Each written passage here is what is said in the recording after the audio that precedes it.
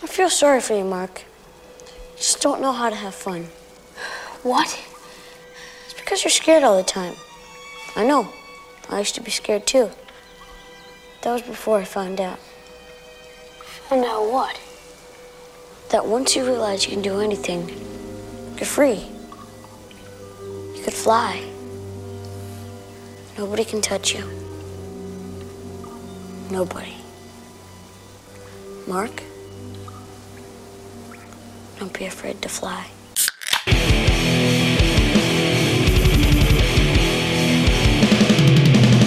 You're listening to the Buzzkill Podcast.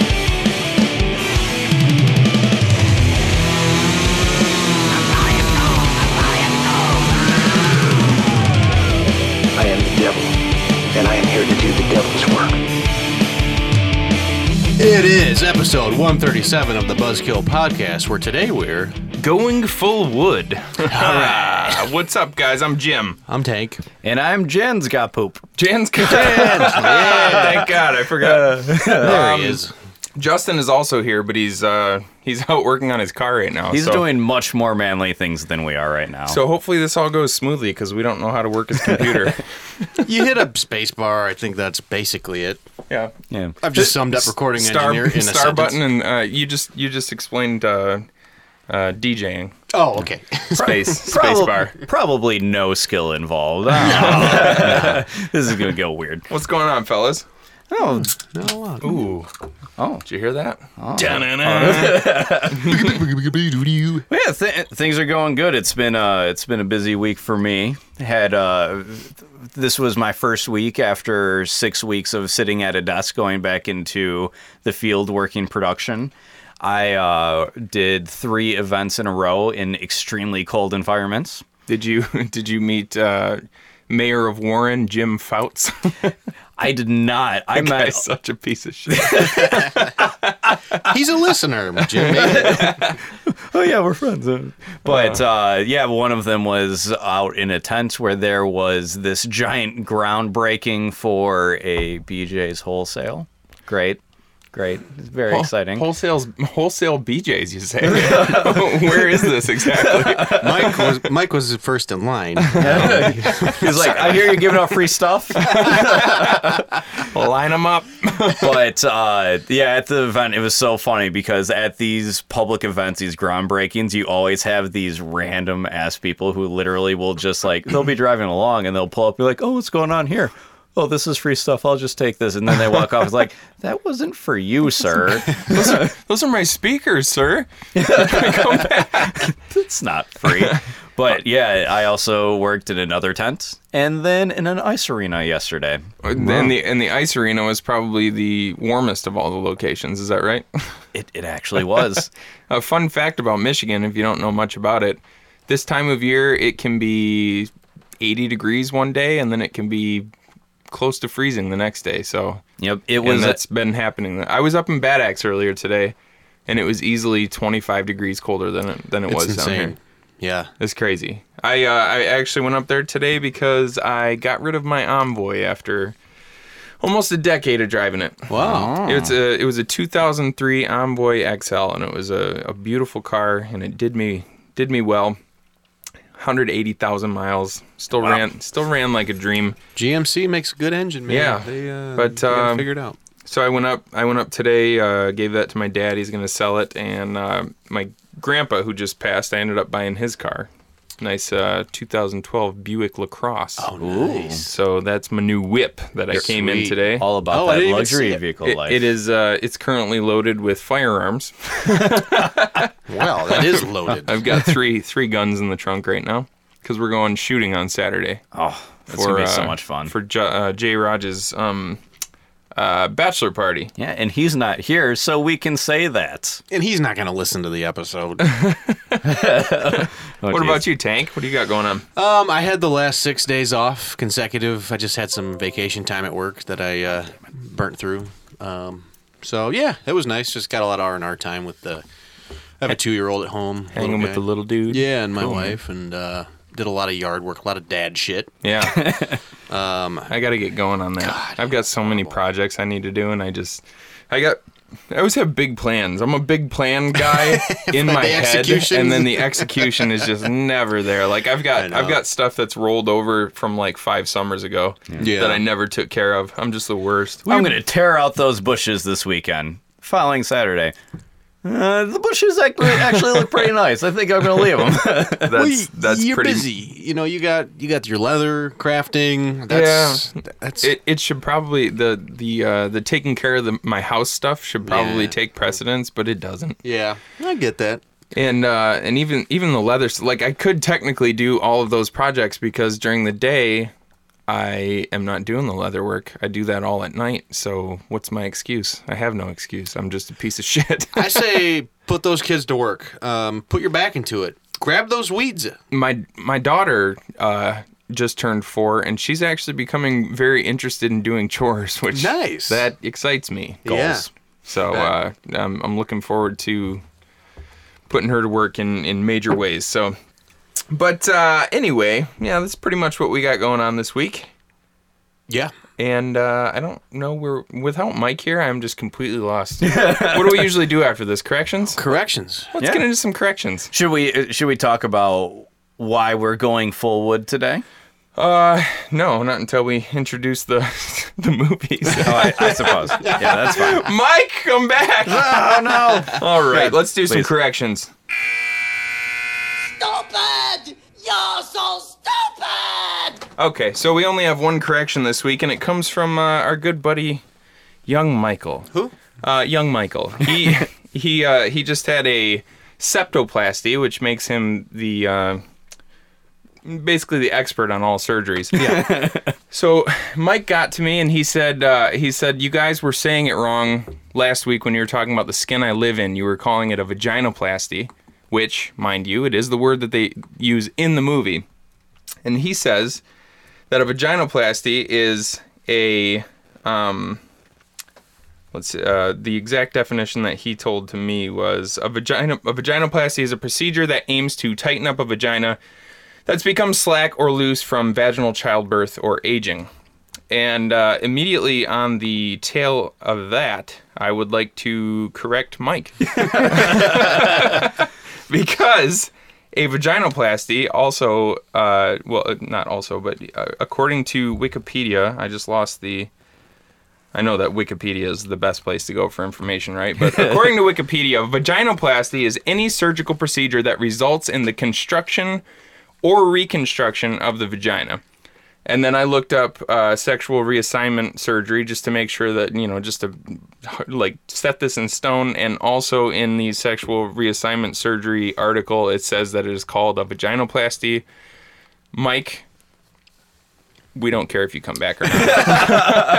I like to picture Mike feverishly Googling vaginoplasty. He's like, got him, yeah! It sounds great. You fucked some shit up. Except you didn't. As far as I know, that's all the corrections that we have for this week. I listened to the episode and I completely forgot to mark timestamps for whether or not we actually had... I think we were any perfect. Other ones, so yeah, probably perfect. I'm gonna go out on a limb here and say that the majority of our corrections usually come from things that Mike says wrong. So with him not here, there's not a and once again, this is a great example. This is He's not even here. Point. He's not even here, and we already had to correct a correction that he corrected because he's so bad at his job. So, with all of that being said. This week we are going full wood.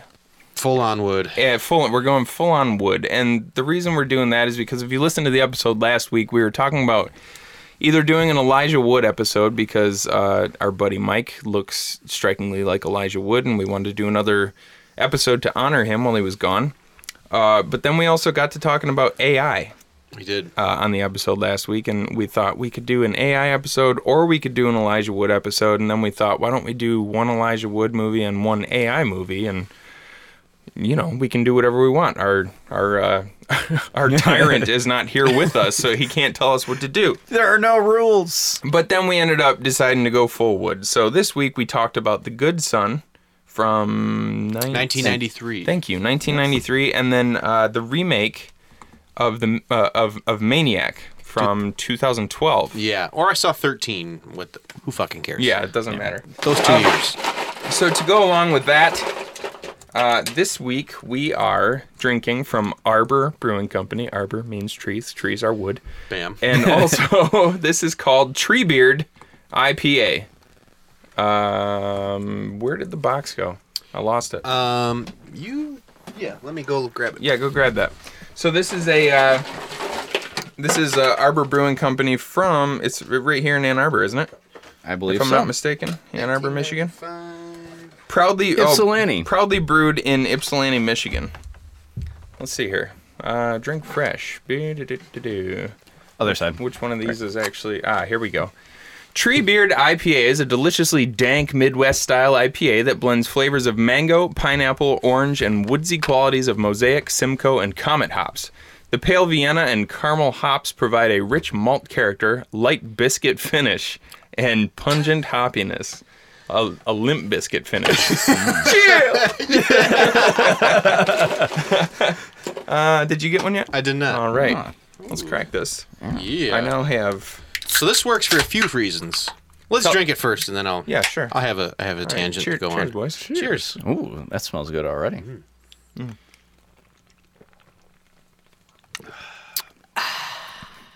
That's good. That is good. That was really good. Yeah. So tell us why this works on several levels. So Treebeard is and there's also a graphic of Treebeard, who is an Ent from the Lord of the Rings. I feel like I need to speak with a lisp when I talk about this. From Lord of the Rings. Ent from He's Lord a of the tree Rings. ant who is a large tree creature that picks up Merry and Pippin on their way to Isengard I know who you're talking about. to So destroy Saruman. those are called Ents? Yeah, Okay. E-N-T. Oh, Yeah. all right. Okay.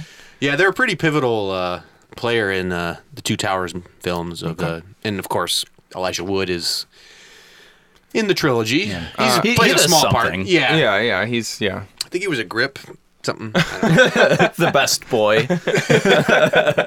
No, of course he was Frodo Baggins in the Lord of the Rings series. So Treebeard is the Ent that Merry and Pippin ride to Isengard to destroy Saruman's stronghold. And So that's this him. so this fella on the can is actually That's Treebeard. That's Treebeard. Gandalf referred to him as a quote, the oldest living thing that still walks beneath the sun upon this Middle Earth. That's beautiful. I wonder what kind of. Do you think you would have to? Because it's his actual name and it's his likeness. Do you think you would have Right. to get some sort of Probably licensing we permission just, to be able to make this can? Arbor Brewing Company will now be out of business after this episode once the... So get it while you can. Yeah, Peter Jackson's an avid listener, so Yeah, he's a big fan. I'm actually. This is going down quick. This is like a nice session IPA. It is. It's really decent. good. what ABV is this?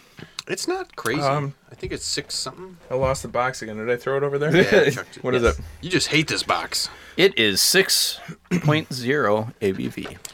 Hey, so before we move on to the bleed feed, we all watched another movie this week. That let's just because we can, let's just talk about it for a few minutes because all three of us watched it. We might as well, otherwise we're not gonna. Nobody else is ever gonna know that we watched it. So, and also I have to bring up. So I rented this movie for $7. It was pretty. It's pretty pricey for a movie that you're renting on Prime, but it's because it's currently still in theaters. And I thought, well, it's $7. I should get my money's worth and let my boys here log into my deal and watch the movie as well. Just kidding. We all rented it on our individual accounts. We did not share because. Oh yeah, did I? Oh yeah, that's well, hey, no, it's like I invited you guys over to watch it with me. That's Yeah, exactly. And then since it was on your Amazon account, I got a lot of porn on there. yeah. Yeah. Well, that's I actually perused your collection. Can you get porn on Amazon? No. No, okay. No. All right. And I don't watch porn. You're so. just jerking our chain. Damn it, Jans Van Poop. What was it? Jan's got Jan's Jans got got poop. poop. So this movie's called The Headhunter from 2018. I have to bring this up real quick. So I told all of you guys about it, and I was like, hey, boys, you know what? Free movie. Log in, watch it. It's only 71 minutes long. It's a good quick watch. It's really it's a cool movie. It's a very cool movie. And I went over to see young Michael last night, of course. It was my first time seeing his new nose. New vagina. Sorry, nose. And I said, so did you end up watching it? And he's like, no, I didn't watch it. And I knew that he wouldn't, because if there's one thing that I know about Mike Heckman, I'm going to dox him right now. I should tell everybody his address so that they can go and break his new nose. He looks exactly like Elijah Wood. He lives at... No, I'm not going to say it. He looks like Elijah Wood, and he's also an asshole, because every time I want to use a specific beer, specifically Hoptronics on this show, which I think we ended up using it eventually. Yep. And every time I tell him to watch a particular movie, he will not do it on the principle of bringing me any kind of joy. Like he doesn't want me to feel the satisfaction of having a friend of mine enjoy a movie that I watch, because he's the worst. So let me, if I may speculate here, is he the guy that he wants to introduce you to cool shit, but he will not be introduced to cool shit? I feel like that's our dynamic. Okay. Yeah. I have a friend like that. Because with movies and music. Do you? Isn't it frustrating? Yeah, it's annoying. Because he's my best friend. I hate him, but he's also my best friend. Because I have better taste in movies than he does. Right. Yeah. Sorry, Mike, I do. And the funny thing is, that's why when we were talking about what to do for this episode before last week, is like, why don't we pick 2 movies that you've been trying to get him to watch for so long, and just do those, and he either watches them or He still wouldn't. I guarantee it. No. I guarantee it. And so I asked him last night, I was like, did you watch it? Like, we all watched it. Did you watch it? We're excited to talk about it. He's like, no, man. He's like, no, I didn't have time. I was busy doing absolutely nothing, You're man. literally sitting at home recovering from surgery, doing nothing. You've called me for the past 3 days in a row because you're so bored. Watch the fucking movie, Mike. You never called Watch it. And then well, don't feel bad. We have a special bond. That's the only reason I can bitch about him like this on a show that I know he's going to listen to. That's the only way you can reach him. And he didn't watch it. He's like, no, I had other stuff I wanted to watch. I'm like, yo, you son of a bitch. So anyway, this is The Headhunter from 2018.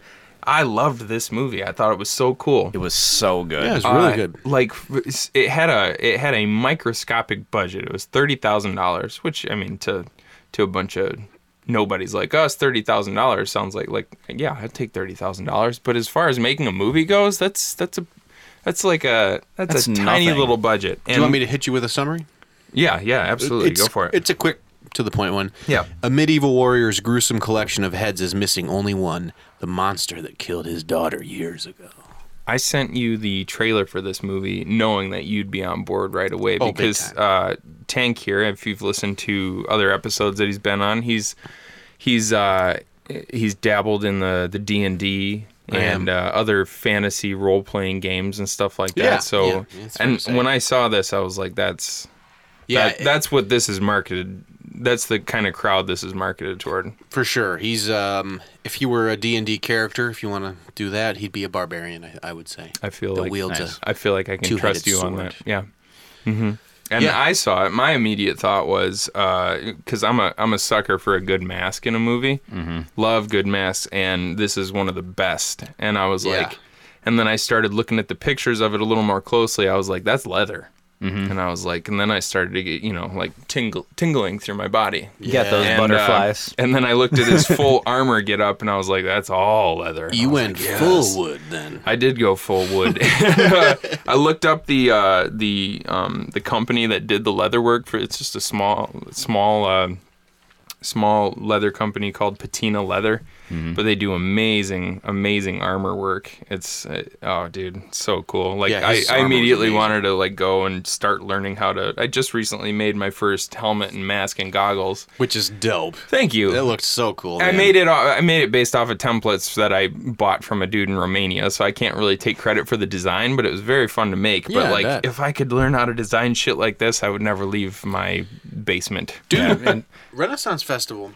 Yeah, like make some cool bracers and spats and cool you can helmets even go and there stuff. and sell stuff. Yeah, definitely. But it's obvious that anyway, let's talk about this movie here. But it's obvious as you're watching it when you have that in mind that they put all of the money into the important things. Like there was no CGI, or at least if there was a very minimal amount. Very small like, amount. Yeah, I personally didn't notice any, but the little bit that I noticed was like certain things that just kind of added to the effect of the scene. Like every once in a while, his breath would come out, and you could tell sometimes that was CGI, but it didn't take away from the scene really. It more added to it because like you could just. It's like living in this cold kind of desolate place, you know what I mean? And all of the money besides that went towards like the set, it went towards the costumes, and honestly, I bet a good portion of it went towards the actor because there is very little dialogue in this movie, and he just ran with it. It was an excellently acted out movie. Yeah. And I appreciated that. He literally, aside from his daughter, who doesn't have a speaking role and isn't in too much of the movie, he's the only character that you really ever see in the movie, aside from an archer that you see from 200 yards away. He's not even credited. Well, maybe he is. The archer. The archer was. Well, I posted in our group that we're part of. Which, if you're not part of this group on Facebook yet, you should join. It's called Do You Love Horror? It was started by Alex from the Beyond the Void podcast. Oh, and okay. I posted on that and said, like, I just watched this. Did anybody else see this? I really liked it. And John Hale, one of the guys on there, John Hale, who's also a director, he said the entire crew of this movie was 4 people. Wow. So the archer that you see is actually the only guy on the set that day who wasn't running the camera or in front of the camera. Wow. So that was like, they're like, well, you have to go pretend like you just shot a bow and arrow because you're the only guy here. On IMDb, he's not even credited. He's not? No. It's literally father and daughter. Father played by, I want to say Christopher Rigg? Rigg, I guess? Or Rigg. I think he's Norwegian. He's jacked. Oh yeah, dude. This is like when you think of a Viking. This is the guy that This is the guy. He grows a beard like a proper like Norse person. Yeah. Somebody from Scandinavia. He grows the perfect beard. And when he screams, he sounds like, like that's the like. There's a few parts especially toward the end of the movie where he's chasing down the head. Mm-hmm. And he screams, "Don't touch her!" And it's like, oh, you sounded like a beast when you said that. It was so cool. But yeah, the gist of all man. That's the proper way to put it. I watched him. I was like, there is no way I could reach half the level of masculinity that this guy has. No, I went to his Instagram and I was just like, I just give up on everything. He's just like, eating beef jerky and doing deadlifts. That's his entire existence. Did you go to his Instagram or something? Because that's exactly what it is. Like I knew it. It's him lifting weights and just like having a giant beard and long hair and looking like a Viking all the time, right. And just loving the fact that he might be the coolest man alive. I can't handle these unreasonable beauty standards. But yeah, I don't want to get too much into it because I actually want people to go out and watch this movie because it's a low budget new movie. Like it needs the support. So whether you want to pay the $7 to go out and watch it immediately right now while it's still in theaters, or whether wait until it's out of theaters, and then I'm sure the rental price will go down like $4. But watch this movie. It was very, very cool. It's very good. The only thing that I would recommend knowing in order to maximize your experience, most of the fighting, most of the kills happen off screen, right? Because like that's not really what the story is about. The story is more about like how him going through this revenge for his daughter. So he's hunting down this monster. At risk of sounding like kind of an asshole, because only assholes say things like this, it's sort of a character study of this guy. Yeah, it is. Because he's the only guy. Like, the daughter, all she does is sleep and be dead.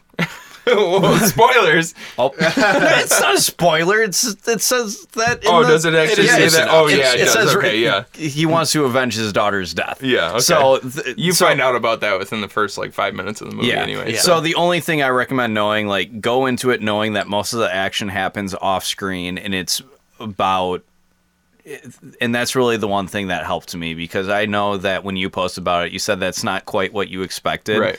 But I had read that, and it led me to it was exactly what I expected. Like the end sequence, the second half where he was battling this monster was not quite what I expected, but at the same time it was amazing, because it just was this very personal, very intimate struggle with this weird ass monster that I loved everything about it. Very cool. And it led and the ending will get you. Watch out for the ending. So. Yes, everything about this movie right now. There's only 5 reviews on Rotten Tomatoes. 100%. Yeah, it's 100%, and it earned it. Yeah, don't pay attention to the 5.1 on IMDb, because people most generally don't know what they're talking about. the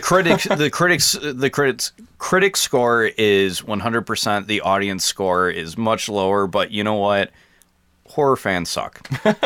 Nobody hates horror more than horror fans, right? Yes, exactly. Yeah, so sorry, that was a huge digression, but we just kind of wanted to talk about this movie because we were excited about it, and because we're doing pretty good on time. So anyway, to bring it back, we're talking about Elijah Wood movies tonight, and we're drinking Treebeard. So that's what we're drinking. That's what we're talking about. Let's get into the bleed feed.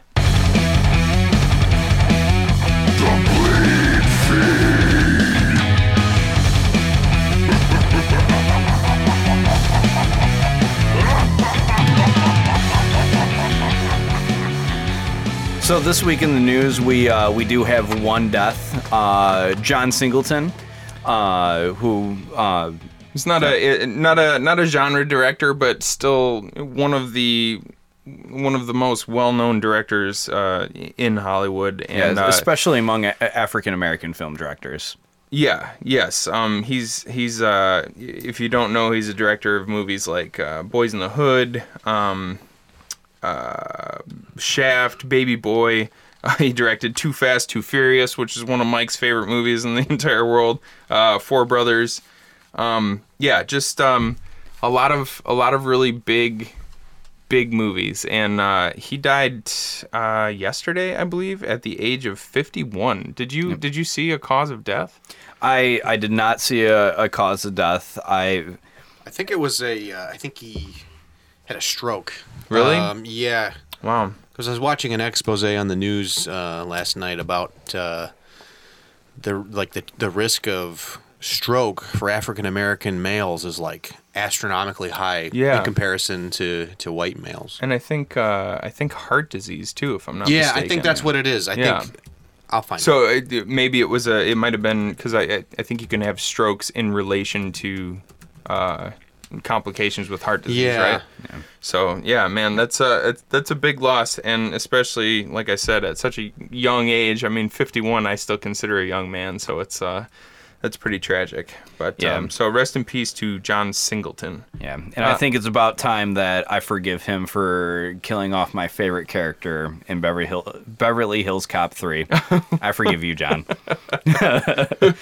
But besides that, it's been a relatively light week as far as announcements go in the news. There's been a lot of information released about previously announced movies, TV shows, video games, and stuff like that. But the thing that I'm most excited about, because off air at least, I've talked about this a lot, and I'm trying so hard to get any of you other guys to watch with me. You even have my... You don't have my information, wink. But Twilight Zone has been renewed for a second season. As we all know at this point, probably, the Twilight Zone has been rebooted by Jordan Peele as one of the executive producers, and it's gotten a lot of mixed reviews amongst horror fans, of course. Of course, yeah. But generally, among critics, it's gotten very favorable reviews. I think it has an 80% on Rotten Tomatoes among critics. I kind of wonder, with Jordan Peele being connected to it and him being like one of the biggest directors right now, I wonder if there was even a possibility of it not being renewed for a second season, regardless of reviews. Right. You know?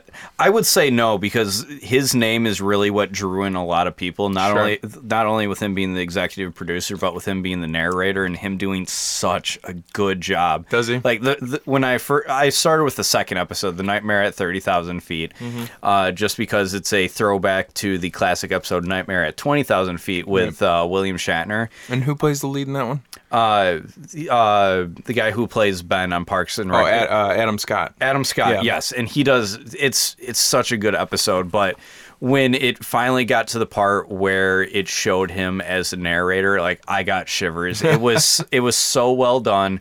The music, the sound design, it just set this very good tone. I loved it.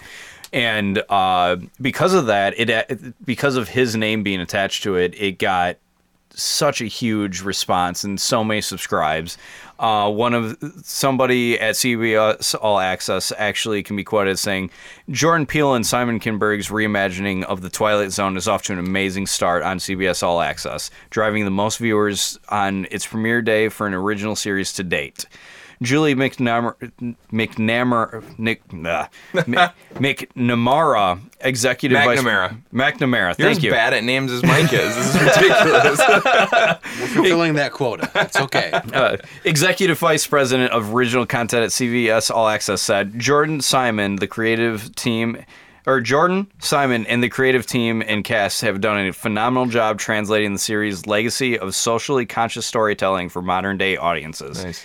They are modern storytellers, and we look forward to bringing fans further into the Twilight Zone with the second season. Cool.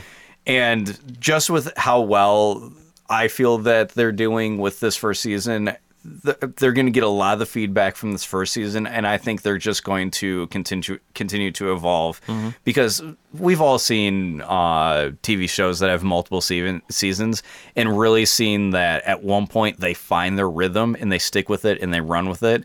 And I think given more time, the show's just going to get better, and it's already off to a great start. Well, and that's why TV shows that do get canceled before a second season, it kind of sucks for them, because it is almost unrealistic to expect a TV show to hit its stride in the first season. I agree. Go back and look at some of your favorite shows. Like the first seasons, even though they're great and you love them, there's a lot of shows that don't really become what they are until a couple seasons in. It's so hard. It's got to be. I mean, first off, to get one season of a show picked up. Yeah. You know, you make that pilot episode and you hope that, you know, the people you're pitching it to believe and can see what you're doing, and they want to get behind it.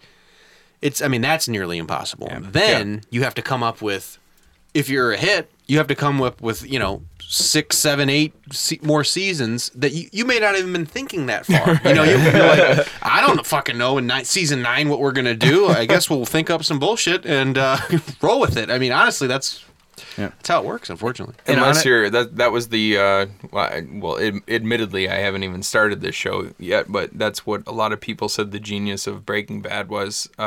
They specifically had in mind 5 seasons, right? Oh, I didn't realize that. They basically wrote the entire story before they even shot episode 1. Yep. Wow. You know what I mean? Yeah, and honestly, I know this is a very unpopular opinion. What I've heard. I don't know.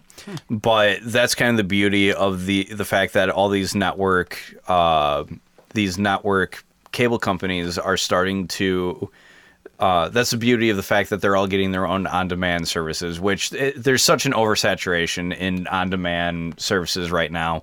But the fact that they can have their own service where there is such a low risk of bringing in these extra shows, and then now they don't have to worry about finding like slots for them. Yeah. They can put so much more content out there. It's the Netflix formula. Yeah, because look at how much. Once they started with original content, they just were shitting it out. So there's such bad content. If you look up a list of shows that have come, you'd be surprised when you look up a list of shows that have already come and gone on Netflix. Yeah. There's a lot of stuff, and like you said, it's genius because they don't. There's no time slots that they have to fill. There's no prime time. There's none of that. It's just you throw it up there, and if people watch it, they watch it, and it all kind of works itself out. Yeah, and if you have good data analysts creating accurate forecasts for how much money to bring in, then you can plan very well. You don't have to be like, well, I hope people show up and watch the ads. No, it's like, okay, let's crunch the numbers. Let's speculate on how much you could bring in and let's budget accordingly. In worst case scenario, it doesn't do as well, but you're still getting money from your other shows. Right. Yeah. So I love the format. Like I don't mind paying an extra $6 for a couple months just so I can watch Star Trek and Twilight Zone and then like cancel it, because that's the beauty of on-demand services. You can cancel them and still pay less for 2 full seasons of TV than you would on a DVD. Yeah, that's a good point. I don't do that because I just like once I start paying for something, I keep paying for it because I'm stupid. But that's a good point. Like if there's a show you want to watch and you want to binge it, you just pay the $10 for the month, binge the show, and then cancel your subscription. Yeah, I'm almost curious what the numbers that HBO are going to look at with their super short Game of Thrones season. Yeah, because I waited 2 weeks, so I'd only have to pay for 1 month to watch Game of Thrones. I wonder what that graph's going to look like. Well, you see, there's this bump here, and then there's this dip here. We don't know why. I'm taking advantage of it, like Game of Thrones. You are? Yeah. Well, I watched season 1 of True Detective again. Oh, because cool. it's just, if you haven't that's one I want to get into. Yeah. I have free Highly. HBO through AT&T, like the new contract that I signed. Nice. I got free HBO Go, so I highly recommend it. Yeah. Season 1, season 2 is dog shit. I don't feel bad about saying that because that's the reality. And anyone who says it's good is wrong, and they're dumb, and they're stupid people. I'm sorry. No, that's a prime example of what we were just talking about. Mm-hmm. I feel like the whoever wrote season 1, they had all of these great ideas. Like, if I get a show, this is what it's going to be. It's going to be phenomenal. It's going to be rich. I have great actors in it. I mean, the cast is unbelievable. And then they blew their wad on season 1. Well, yeah, exactly. Yeah. They're doing this new trope for TV shows that I don't particularly like, where they scrap the characters and they just start with an entire new plot and characters for the second season. Yeah, and the third is the same way. Like, I can get into that with certain shows like American Horror Story, but they scrap all the characters, but they'll bring back a lot of the same actors to play cool. different characters. Yeah. I kind of like that. You know what I mean? Yeah. They did not execute on True Detective. Yeah. Vince Vaughn was the villain, and it just so True Detective is a seasonal anthology. Yeah, I think it's only 8 episodes. I think 8 or 10. I'm pretty sure it's 8. But the first season is excellent. The second season sucks. I've heard good things about the third season. I haven't watched it yet, but anyway. All right. This is the one bad thing about Mike not being here is the news does not roll along very nicely. Well, luckily there isn't too much more to talk about. Yeah. Our next story is about Ari Aster's follow-up to his movie of last year, Hereditary. Yeah. Which, if you're a horror fan, you've probably heard of it. If you're not a horror fan, you've still probably heard of it. I loved Hereditary. Oh, Hereditary was so good. Like, honestly, I had to watch it twice. The first time I watched it, I was like, but it was one of those movies where if you go back and rewatch it, there's so much stuff hidden in the background of that movie and like so much stuff going on that you don't really catch the first time around. Yeah. But man, what a cool movie. It was a very Edgar Allan Poe-esque movie. Yeah, I can see that. But yeah, I'm excited for Midsommar. Yeah, just because you gotta, if you're, Hereditary was so good, I'm really excited to see what he does to follow that up, you know? Yeah, so, Midsommar is one of the ad campaign for it has been very interesting, where he actually started off with a trailer, which is very unique amongst really any movie. But more information has come out, and it's more of a trickle of information. But since it's such a big name and follow up to such a big movie, I thought it'd be worth talking about. But recent discussions with Ari Aster have come out that he compares it both to The Wicker Man and Alice in Wonderland. I was gonna say I get a major Wicker Man vibe from it. I think a lot of people have expressed that same thing. Psychedelic fairy tale is one of the descriptors. Yes, a psychedelic fairy tale. So this movie looks very interesting for a horror movie, where most horror movies that we watch, they're very dark, the colors are desaturated, they just look kind of gritty. Whereas this one, you look at you look at all the imagery, the trailers, the posters, and it has this very classic Scandinavian folk color to it, like all these rolling meadows full of flowers and all that. Yeah. And I'm personally very excited for it, and comparing it to The Wicker Man and Alice in Wonderland, I'm very interested to see like what it's like, because the trailer, it's obvious from the movie, it's like, okay, these people are at this interesting like yearly festival, what's it called, the Solstice Festival, Summer Solstice, and then it turns into like, oh, we tripped upon a cult here. And as you read what he talks about how it's a very unique film, where he says that it's about 100 miles away, or 1 million miles away. Sorry, it is not 1 million miles away from Alice in Wonderland, but it is also not 1 million miles away from something like A Field in England. And when I hear something like that, it's like, it's an interesting way of describing that. Yeah.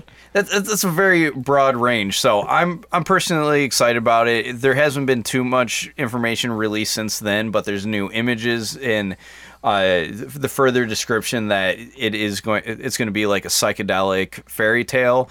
I'm very interested in how this is going to translate into a horror movie, and it's a horror movie, so I'm going to watch it in theaters just because that's the type of thing that I spend my money on. Next story is Dying Light 2. This is actually a video game announcement where the developers have announced that they're going to show footage of it at E3. And since Mike likes video games, I would like to think that he has played Dying Light 1, but I'm not sure. But Dying Light is this is like a parkour zombie game where you're in a city, at least in the first one, you're in a city called Tehran, which is in the Middle East. Did you say a parkour zombie game? Yes. Wow, I didn't know that, and I'm intrigued by it now. Yes. Because I like parkour. I wish I could do it. Yeah, and I'm not so sick of zombies that I won't play a parkour zombie game. The crazy thing is, before I played it, I am properly sick of zombies. Like, everybody's telling me, watch A Train to Busan. And Busan. No, my eyes are getting wide because that's my signal to let you know that you should probably tread lightly. Choose your words wisely here. I haven't seen it. Oh, okay. Because I thought you were going to talk shit about it. It's so good. No, everybody keeps telling me, but good. I have such zombie fatigue, which is crazy because you guys did an episode on it. Yeah, that will re-enliven your spirit. Is it animated? Okay. No, Soul Station was the sequel, and that was animated. Oh, okay. But Train to Busan, man, one of the best zombie movies I've seen in recent years. It was so good. But I'll have to go watch it now because, like, you're making me interested. And the crazy thing is, and you guys talk shit about this so often on the TV show, I love The Walking Dead. And I don't know how I can love The Walking Dead. Oh, my God. Just kidding. It is quality, okay television, okay? And the fact that I love that so much, and yet I'm avoiding all these zombie movies, I'll have to watch Train to Busan because, like, I've become more intrigued with The Walking Dead ever since they introduced the what are they called, the Whisperers. The Whisperers. Like, just hearing about them, it's like that's a very compelling story. Like, yeah. I think it's and I know that they showed up in the graphic novels, and even like from the little bit that I heard about the graphic novels, I've never read them. Those characters sound like something I'd like to watch. Yeah, especially with Ryan Hurst is one of the main whisperers, isn't he? Beta, yeah. Yes. Oh man, I loved him in Sons of Anarchy. I mean, everybody did, right? He was awesome in Sons of Anarchy. He was awesome in Bates Motel. He's probably going to be he's going to be the reason why I like this season, because I waited a little bit too long because I was I'm going to binge this, and now I don't have access to the first half, so I kind of screwed myself a little bit there. But Dying Light has been announced that they're going to show footage of it at E3, and I'm very excited about it because it's the one game that really got me over my video game, especially zombie fatigue. And then lastly, so that's your last story. You're coming up on your last story. Yes. What's new on Blue? You don't know the format. Neither do I. I don't care. All right. So, okay. Arrow Video has announced the release of 1993's The Chill Factor, or if you're familiar with the VHS release, it was called Demon Possessed. Oh, yeah. Essentially, this has been described as The Exorcist meets the Winter Olympics in this tale of demonic possession and snowbound slashing from director Christopher Webster, producer of Hellraiser and Hellraiser 2. So why the hell not, right? This is going to be released in the UK on July 15th. I still have to, I wrote these down as 7/15 and 7/16. I still don't have, I have to count it on my fingers because I'm a simpleton. So July 15th in the UK and the US on July 16th. Critters Attack. Yeah? Anybody? Critters Attack? Sure. The first new installment in the franchise in 30 years. Hits shelves on July 30th, courtesy of Warner Brothers Home Entertainment on Blu-ray Combo Pack, DVD, and digital. Dee Wallace, who starred in the original Critters as Helen Brown, will be returning as the mysterious Aunt Dee. And the story revolves around a young babysitter who encounters the bloodthirsty aliens while taking a hike with the children. The release is absolutely loaded down with special features, including 3 featurettes and scene-specific commentary with director Bobby Miller and a critter. So he's going to be doing the commentary with one of the critters, which I think is pretty cool. Yeah. Are you guys excited for the upcoming Godzilla King of the Monsters? Shit, yeah. It looks so good, right? It looks legit. Well, in preparation for that, Mill Creek Entertainment has announced a Blu-ray release of the original Mothra from 1961. This release marks the very first time Mothra will hit Blu-ray in North America. This Blu-ray special edition includes both the U.S. Oh God, my voice-to-text thing was so bad here. The U.S. cut, as well as the original extended Japanese version of the film, encapsulated. Michael, are you listening? Encapsulated in stunning steelbook packaging. Mothra hit shelves in North America on July 9th. Jordan Peele's box office hit, Us, will be on digital on June 4th, and 4K Ultra HD Blu-ray, DVD, and on demand on June 18th. Hold on, I just lost my spot. Lost my spot. I'm terrible at this. Not very good at finding the spot, are you? Yeah, no, I can never find that spot. You elusive. know the one, right? Yeah. It's to the left. I don't know. I can't either. So this is loaded down with extras. I don't usually talk about the extras, but because this is such a huge movie and because we all like Jordan Peele so much, I figured I would kind of run through them. Who's that? Who? Jordan who? Jordan Peele. Apple Peel? Yeah, that's banana peel. That's not even a funny joke. What's wrong with those? So exclusive bonus features on 4K Ultra HD Blu-ray and digital are scene explorations of 3 iconic scenes from the film, including Tyler House Massacre, Jane's abduction, and Adelaide's underground flashback.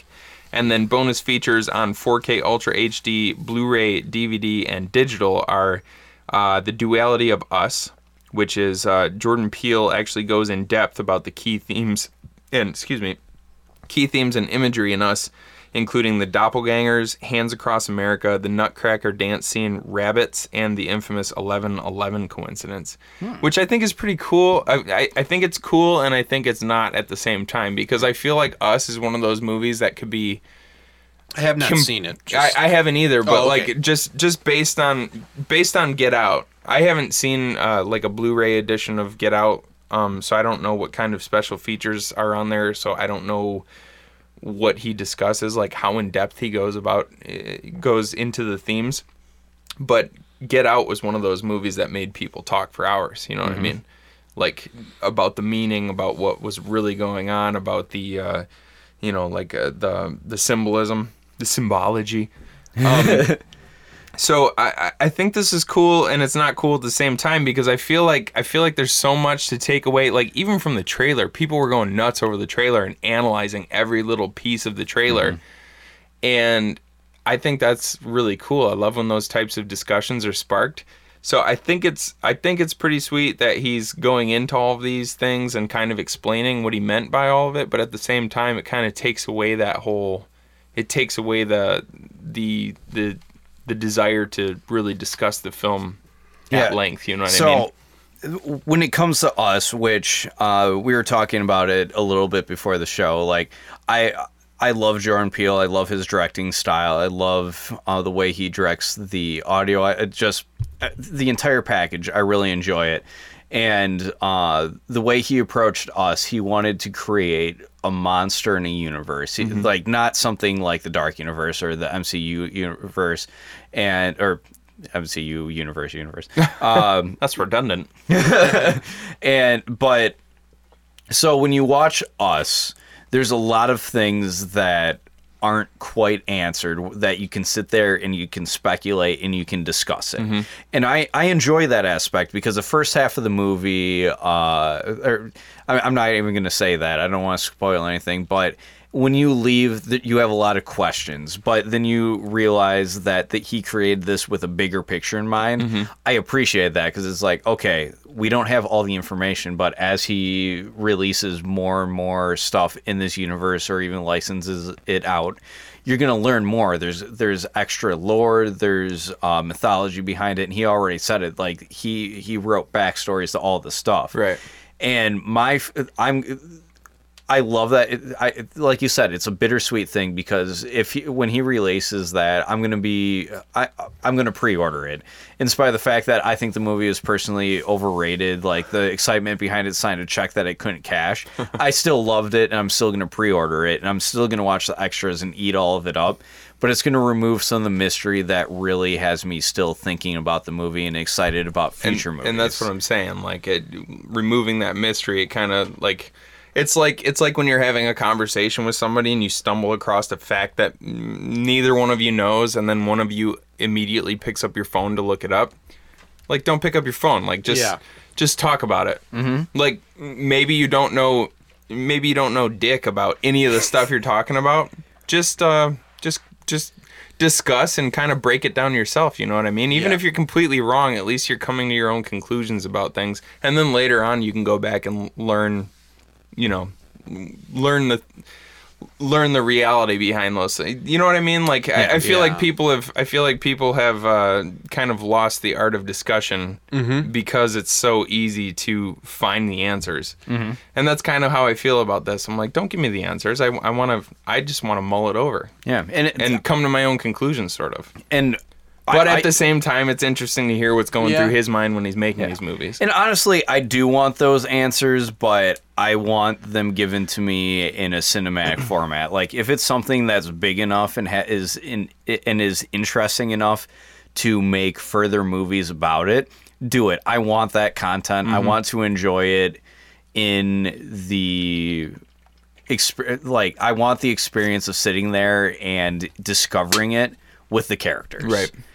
Yeah, I agree totally. There's a couple of movies I think of. I'm sorry to go for stretch this out even longer, but I think of Pulp Fiction, of what is in the briefcase. That's always you never know, and I've thought about it to a degree, and then one day I really got curious about it, and I started Googling it. I did just what you said, and it doesn't ultimately matter. And even I think Quentin Tarantino said there really never was a thing in the briefcase. It wasn't important to the story. Well, and just to speak on something that you just said, yes, you did eventually Google it, but it was after years of pondering it, right? Years of pondering. Right. I'm like, maybe it's gold. I don't fucking know. Maybe it's something else. I Maybe heard it's somebody a relic. say it was like a soul, like somebody's soul or something Who knows? like that. Yeah. Then there's that supernatural element.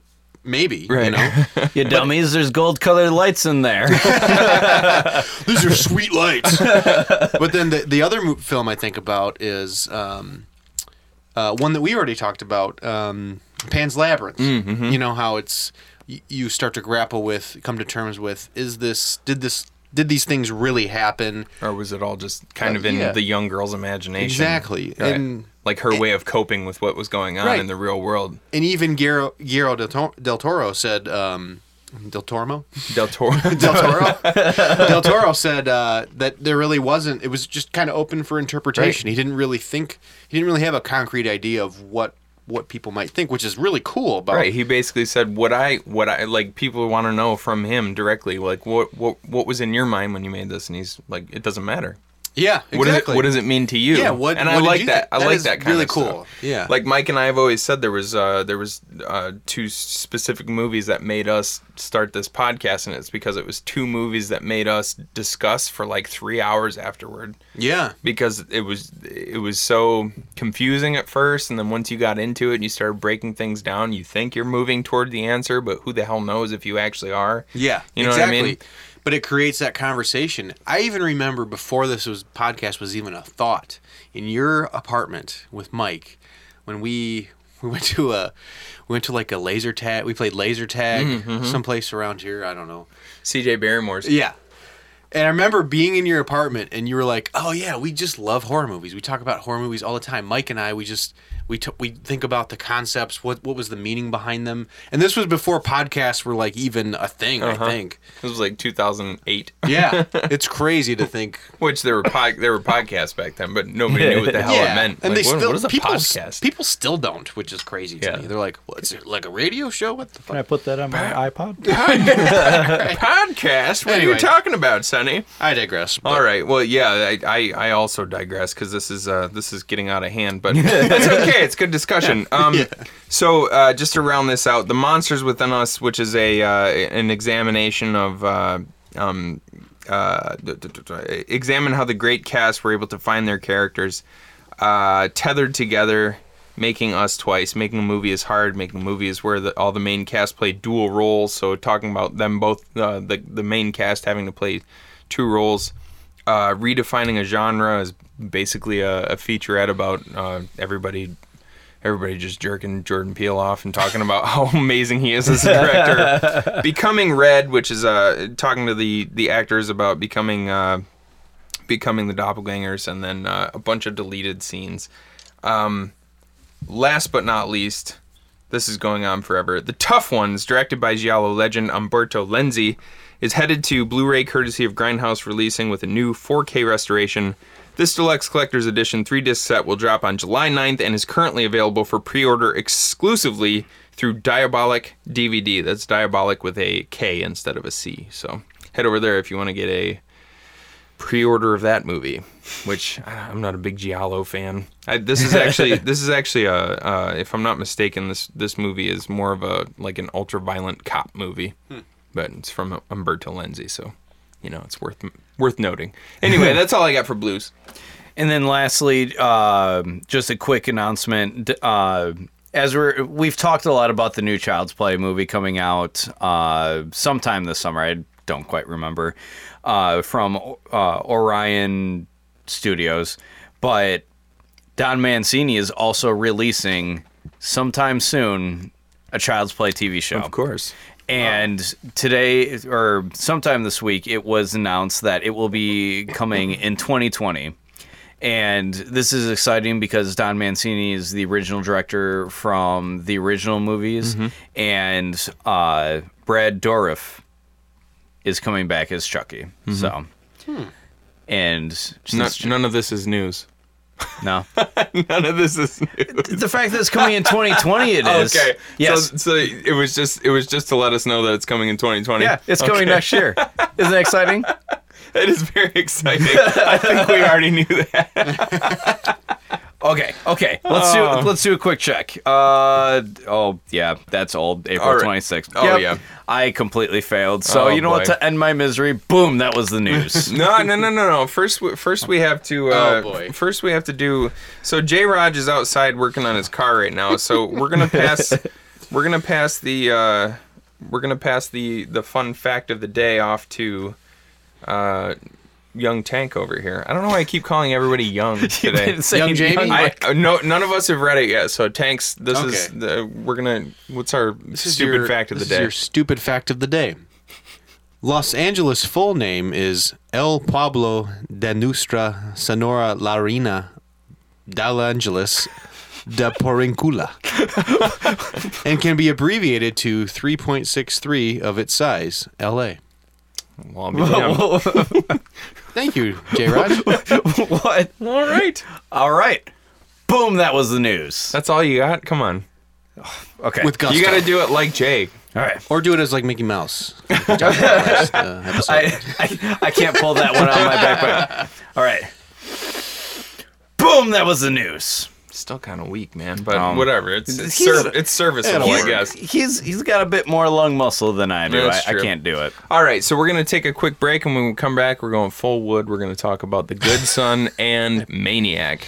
Full on wood. Throughout this, they'll see faces ripped apart with hooks, a man slashing himself into a bloody pulp, and graphic, macabre, torturous images that defy description.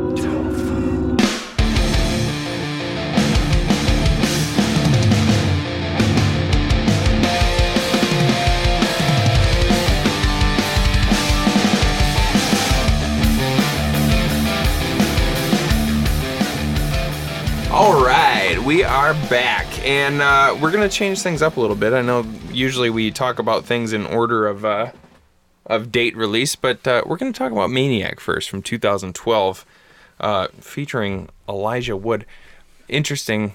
We always call him Elijah. If you ever watch interviews with him, he calls himself Elijah with a hard J. Did you ever notice that? That's what I always called him. You call him Elijah? Yeah. That's weird. I just thought it was a Wisconsin thing. Elijah Wood. So Elijah. this is a. Don't you know? This is a.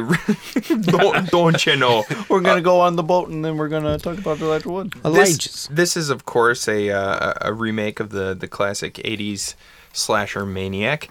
As he helps a young artist with her upcoming exhibition, the owner of a mannequin shop's deadly suppressed desires come to the surface. The most terrifying place in the world that you could ever live, by the way, a mannequin shop. Yeah. God, is that horrifying or what? It wasn't fun. He's just so, I don't like. I'm not. Like if I'm walking through the mall, I'm not scared of mannequins per se. But if I were in a dark, like dank room just surrounded by mannequins, not into that. You ever seen the movie Tourist Trap? I have not. Tourist Trap. Maybe that's what did it for me. When I saw Tourist Trap and all the weird mannequins in that movie, that might be what kind of sent me over the edge. What if the mannequins had real hair and scalps on them, just stapled? Would that make it better? Yeah, I guess that's a little more whimsical. Yeah, it's like there's a person in there with you.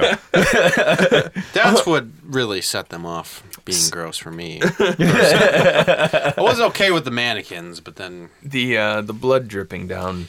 It's a good look though. the flies. I'm actually kind of surprised that there hasn't been any like an art installation that has replicated this. Yeah. Like the blood dripping down from the dirty old like bloody scalp. And it would be deep, you know? Yeah.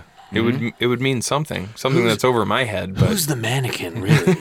Does that even make sense? I'm pretty sure that's what the art installation in the movie was supposed to portray. Because Yeah, she talked. That's true. because she projects her own face on him, right? Yeah, Yeah. which is a very odd choice, and but her arts, and she talked throughout the movie, especially in the beginning, about how she and Elijah Wood, his character Frank, talked about this as well, how they both saw mannequins as having more personality and being more lifelike than a lot of humans. Which, like, who are you friends with? Yeah. Like, what are your friends like? There's something a little bit wrong with you. It's like when people are like, "Oh, I prefer dogs to humans." Like, okay, I like having real friends, but that's cool. It's not your fur baby. It's a fucking dog. So Elijah Wood Elijah plays Mark. Yeah, so this movie doesn't bury the lead whatsoever. You find out within the first Frank. I'm sorry, I was looking at the wrong. I'm sorry. Elijah Elijah plays Frank. Sorry. You find out within the first, I'd say, like 40 seconds of this movie that he crazy. Yeah, and it's crazy. It's shot first person from his perspective, right? Who is the killer of the movie? Yeah. Spoilers. Always people die in the movie Maniac. I don't know, guys. Sorry to be the bearer of the bad news. You kind of open up with him breathing heavy, which one more similarity between him and Mike. Maybe not anymore. Right. maybe not anymore. But he's a mouth breather, which is gross. And he's stalking his latest victim. Yeah. And a drunk girl leaving a club. Yeah. I see you. You're so beautiful. It's gross how he whispers to them. It is super gross. Like, she can't hear you. That's gross. Stop talking to her. And you don't really care about her beauty, per se. I don't know. Yeah, it's fucking weird. It starts off so strong. I love how he's sitting in his car. He's looking at her, and it's clear that they saw one another. She sees that he's in the car looking at her, and he says, "It's okay. I know where you live, Judy. See you later." And then he drives off. I'm like, oh my gosh, It's funny. I said that same thing to my mom earlier. It's okay. I know where you live, Judy. I'll see you later. and then I went and I saw her. Was it pleasant? It was, yeah. Yeah, she made me pork tacos, and I didn't kill her. So that's love. And also she didn't get double teamed in front of me. Oh my gosh. So this movie is so there's a juxtaposition between these two movies. I'm gonna go off here on comparing the two movies. These are very much like one is a nature movie and one is a nurture movie, because in The Good Son, it's complete nature. Like, the kid, there's no reason for him to be a psychotic killer. He just is. Mm-hmm. And in this movie, it's very much nurture, and it's because Frank had a very messed up childhood where basically his mom was. Was she a prostitute? Was she a lady of the night? I couldn't tell her. She just was very promiscuous or sex crazed, sex addict or of some kind. And in the original, she was a prostitute. Okay, all right.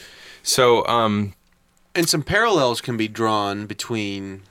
So he's essentially a serial killer. Yeah, and his mother is a lady of the night, presumably. Reminded me of when you guys did the episode recently of Henry, Portrait of a Serial Killer. His mother was a prostitute and or had sex with men in front of him and made him dress up. Yeah. Yes. Yeah. Oh, thank you for bringing that up, actually, because I was watching this movie earlier today, and I was like, what? Why does that sound? Because I had that exact idea in my head, like a mother making a son wear a dress. Yeah. And then making him watch it's her strange. Get banged by strange guys. And It's not an Oedipus complex. I mean, that's completely different. This is a different type of. I mean, it's. I guess it's kind of, once he's grown, it's Oedipal in nature, because really he's fighting for the love of his mother, but she was always looking for love somewhere else. Like, right? Yeah, I guess Because he even says that at one point in time to the older lady that he's about to kill, and like like why. Like, why were you with all these men? They didn't love you, not the way that I did. Right. Which that's kind of an Oedipus sort of thing, right? Mm-hmm. Yeah, it's like a jealousy, or like feeling like you're not as important, right? And he wasn't. I mean, it was creepy. I mean, they constantly show flashbacks of him when he's a child, and his mother is having sex with strangers, and she's telling him, "Go away, stop watching," but not really doing anything about it, not stopping to like shoo him away. Yeah, if you want to fuck up a kid, that's a good way. That's a good way. That's a good start. So I'm saying this is more in the as far as nature and nurture goes, this is more in the nurture category For because sure. she obviously fucked him up pretty good. Yeah. And now, so now he's just looking for that love. But also beauty. Like, it has to be a particular... He's not going after less than desirable women. He's Right. going after pretty much... Well, I don't know. The tattooed chick was... She was rough. interesting. She was... I mean, if she wasn't all tatted up, she'd probably be... I don't know. She just looked kind of... To me, kind of... You don't like tattoos on girls? I so don't know. much? She seemed a little... And her mannerisms was just kind of cheap, I thought. Yeah. I guess not the tattoos per se. I don't have a tattoo aversion, but No, I Just get learning a lot about Tank right now. I get where you're coming from. Like in the, it's like you don't want to sound like a jerk these days when you're saying this kind of stuff. But who cares? yeah. Well, she seemed she just seemed like less classy than the Yeah. other girls that he was going after. and easy. Like she's just like, oh, oops, my clothes fell off. Yeah, Like, exactly. I thought I'd slip into something more comfortable, and then like immediately like put your weird bloody hands on my tits. Yeah. Which did nobody notice that his knuckles were constantly bleeding? Like, why yes, did none of yeah. the girls I notice don't- that? I noticed that right away. As like his She's like- hands look rough. She's like, your hands are so warm. I was like, because they're probably lousy with infection. Yeah. They're just like, Right. they're hot because the blood is just rushing to them. But yeah, the way I saw it is she was just a girl that didn't have as much respect for herself. Right. Like That's a good way to put it. She just didn't respect herself. The way she dressed, the way she acted. It's clear. Although that might be a controversial thing to say nowadays because, it's like owning your own sexuality is a... That's true. Like I'm a pretty traditional guy, so I don't really but also I don't care what people do. Yeah. Do your thing. I don't care. Yeah. But I'm to put it bluntly, easy chicks aren't really my thing. But also easy dudes aren't my thing. Like I think guys that You go like out to play a little heartbeat to get. I think guys that go out and like I'm not a double standard kind of person. I think guys that go out and like are promiscuous and sleep around, I think they're trashy too. You know what I mean? Yeah, and I'm not like the high five the dude and put down the girl kind of guy. I think you're all pieces of shit. yeah, right. And honestly, when you watch the character, it I don't feel like in the context of the character, I don't feel like that was necessarily an inaccurate thing to say because just the way she carried herself, it's clear that she was looking for something outside of herself because she didn't respect herself. Well, they met on essentially what was a, I guess, kind of a early, well, it was a dating site essentially, but it was kind of sort of Tinder-ish. Yeah, where it was more. Cupid. Yeah, well, is OK not. Cupid like a? I don't really know too much about the. I used it shortly before I met my wife. But it was OK Cupid was really more about finding a real partner, right? It wasn't about like Tinder's. As far as I know, like I know a few people who have been on Tinder, including the Buzzkill podcast for a short period of time, even though we never had any matches. But like I knew like the people who I did know on Tinder, they just went out to get laid. Yeah, and I think it seemed like it was a chat between Frank and I forget her name. What was it? Red Lucy 88. Oh yeah, right. Yeah. He always named her by her or referred to her as her handle. Yeah. But it was just kind of like a chat-based instant messenger sort of deal. But their whole interaction was very transactional, you know. Yeah. Her transaction was, I may get sex out of this, or maybe a boyfriend, perhaps. And his was, I'm going to kill you and scalp you. Different transactions, but... So it's sort of like a symbiotic relationship. Yeah. Like, you will get laid, but then I will get my scalp. Right, exactly. Except for he didn't really pay up. No. He didn't pay up. He did not. He looked at himself in the mirror. What was which was cool. Like, I'm sorry, go ahead. Oh yeah, no, that was cool. I love the way they did that, like where it is first person, but then they would take you out of it by showing his reflection. But then there were also a couple of points in time where it went from first person to third person without a mirror. Like there was the one point where he was stabbing the what do you call those girls that do the silks? Oh, I don't know. The aerial silk dancer. Aerial silk dancer. Thank you. Like he was stabbing her, and all of a sudden it was like sort of an out of body thing, like where he was watching himself stab her, which was very interesting to me because it only happens maybe twice. Twice in the movie. It's during during the old woman kill, the older woman. Yeah, that's right. And then the aerial silk dancer. So I don't know. Like, I wonder what the motivation behind those 2 points in the film was to show him in third person rather than in first person. If it happened every time, I would say it's something to look into, but I'm not. I almost feel like it was just a directorial overlook. I don't think so. Just it seemed very deliberate. Like there was. I feel like it was more like a. I don't know. See, I could see where it would happen with the older lady because he actually thought that she was his mom. Like he said, "Oh, you can change your makeup and you can change your hair, but you can't fool me. I know who you are." And he's like literally talking to her like it was his mom. So I can see in that part in the movie where it would go into third person because it would almost, I guess, I don't know if it would like signify sort of an out of body thing where, because he definitely had two sides to his personality. There were times where he was like speaking to himself in the mirror, where he was talking to somebody else. Right. You know what I mean? Yeah, there was like a... So that's why I wonder if when they cut to the third person kind of thing, is it like the sort of innocent side of himself watching the evil side of himself carry out these heinous acts? It could be. You know what I mean? The movie definitely does allude to that because one of the earlier kills of the movie, he says, "Why did you do that? Why can't I just have one?" Right. And there isn't any clear explanation of just how far that goes as far as split personality or something like that. But that's something that he says fairly early on in the movie that leads you to definitely believe that it could be something like that. Right.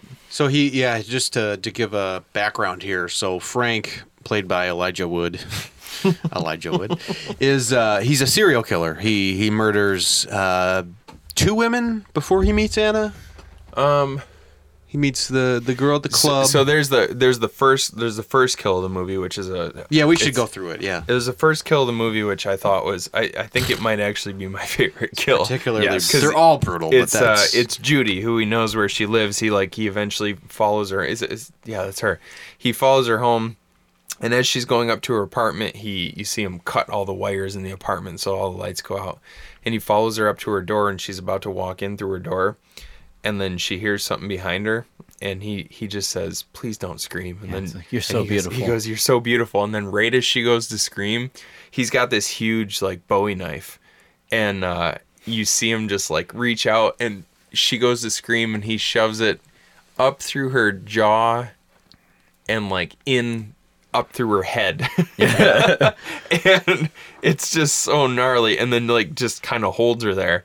And then grabs her by the hair, pulls the knife out, and then does a quick slice across her forehead.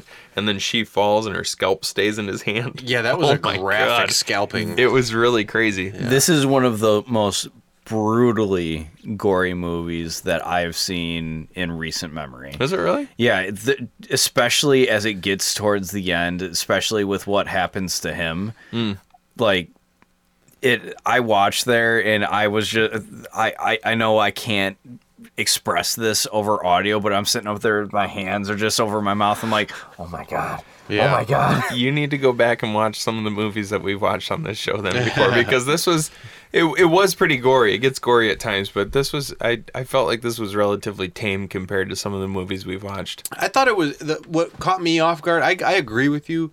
It was really, it wasn't so much that it was like absurdly gory. It was extremely realistic to me, and it was it kind of turned me off, to be honest, to the movie. At times, I'm like, God damn, this is really fucking realistic, and I don't feel good about it. But I mean, it's effective in what it's trying to do, obviously. Yeah, but well, like really, it's pretty obvious they use mostly practical effects in this movie. Mm-hmm. Yeah, and some of them were gnarly. Like the first scalping, I thought was pretty unrealistic because I don't think that you can just slice somebody across the forehead and peel their scalp off.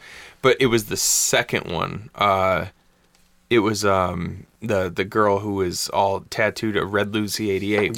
When he starts, so I think, is that the one where he first takes out the straight razor, and he starts slicing across her head, and like as he's peeling it back, there's like all this like tissue and fiber that's still attached to her skull, and like that one's way more realistic, and I was like, oh, that is. I actually kind of forgot how gnarly some of the stuff in this movie was. Yeah, and honestly, with scalping, and I don't know why I learned this in high school. It's when you make that first cut and you start the peeling, it's something that is supposedly supposed to happen really easily. So if he was strong enough just to hold the hair as she fell, her body weight would peel her scalp off. Yes, so that is kind of realistic. Because I don't think it would come off so cleanly though. Probably not, but when you look at it, he did a bad job. There was definitely more hair on that scalp when he stapled it to the mannequin than he actually successfully pulled off. So let's get into that. He's scalping them with the purpose of he owns a mannequin restoration shop that he inherited from his family. 3rd generation. Yeah. So he kills these women, he scalps them, and that's like the relic that he's collecting, or the memento, I guess. And he's stapling them to mannequins in his bedroom, and he's keeping them there. And in some way or another, in his fucked up mind, they're like coming to life. They're like his girlfriends. They're like live-in girlfriends. Yeah, they're almost immortal in a way, even though their corpse is dead, and he just has their hair, so he's somehow immortalizing them in his bedroom. But he kills. I think 3 women before he meets Anna, right? I think so. I think it's the first one through the jaw, club, the redhead. Red Lucy, and then the ribbon dancer, the silk dancer. So he kills her, and that's a gnarly scene when he kills her. But the Achilles tendon. Oof. That's one of the slicing of the Achilles tendon is one of my Achilles heels. So Pet Sematary got you too? Yes, exactly. Oh my gosh.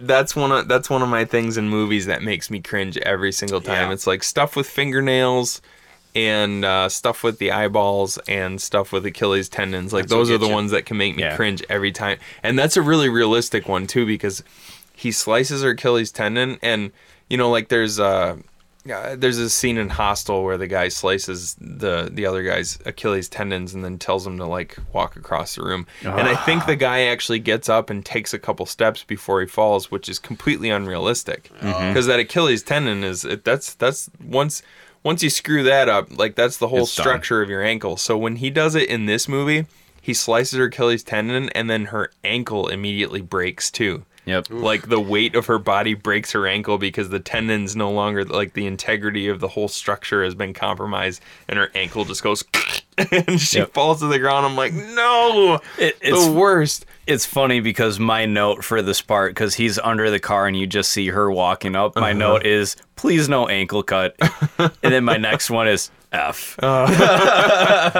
It's it's gruesome. And then and also like stabbing to me has always been I think that Heath Ledger's Joker probably describes it the best in The Dark Knight, when he talks about like all the little emotions, like, because stabbing seems like a very personal, very like just like hate-filled act. Do you know what I mean? Yeah. Mm-hmm. Like, it's one thing to shoot somebody or like I don't know, like, how else do you kill people in movies? Like, throw them off of a building or whatever. But there's something about stabbing that's so visceral and so personal that it's just like, it's kind of hard to watch sometimes. You know what I mean? It gets me because a lot of times in these movies you see the stabbing happen. In the first couple stabs, it's like, okay, you get to a hospital quick, you're gonna be okay. Mm-hmm. but they just keep going. It's one of those things where you make the first stab and then you have to have this like mental break where it's like, I gotta keep going, and you continue. Ugh. It gets me too. And this movie definitely shows them in a way that is so effective in like you feeling the dread behind it. Well, like you said, it's almost too real.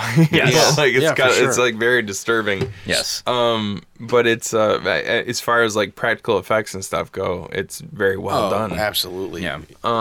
So he after he kills these 3 women, he ends up meeting this girl Anna, who what she does is she's a photographer, but she specifically photographs mannequins. So already he's intrigued by her because she's interested in mannequins just the way that he is. And she seeks him out in a way. She doesn't seek him out, but they meet accidentally almost. Right. Yeah, it's like, of course, you're sitting there in your creepy mannequin shop, and then a French woman with no bra shows up. Beautiful French woman. So Anna is played by Nora Arnzetter. Is that how you would pronounce her name? Yeah. Arnzetter. Yeah. And she's I'm gonna let you take this one. fine, Fine. looking fine from behind. She nice. She's real nice. Like her level of beauty to me, it's like it's like impossible. Like unfair. Yeah, it's like, wait a minute. What? It's like that's not. There's people like you in the world. I don't know. Your beauty is making my toxic masculinity boil up.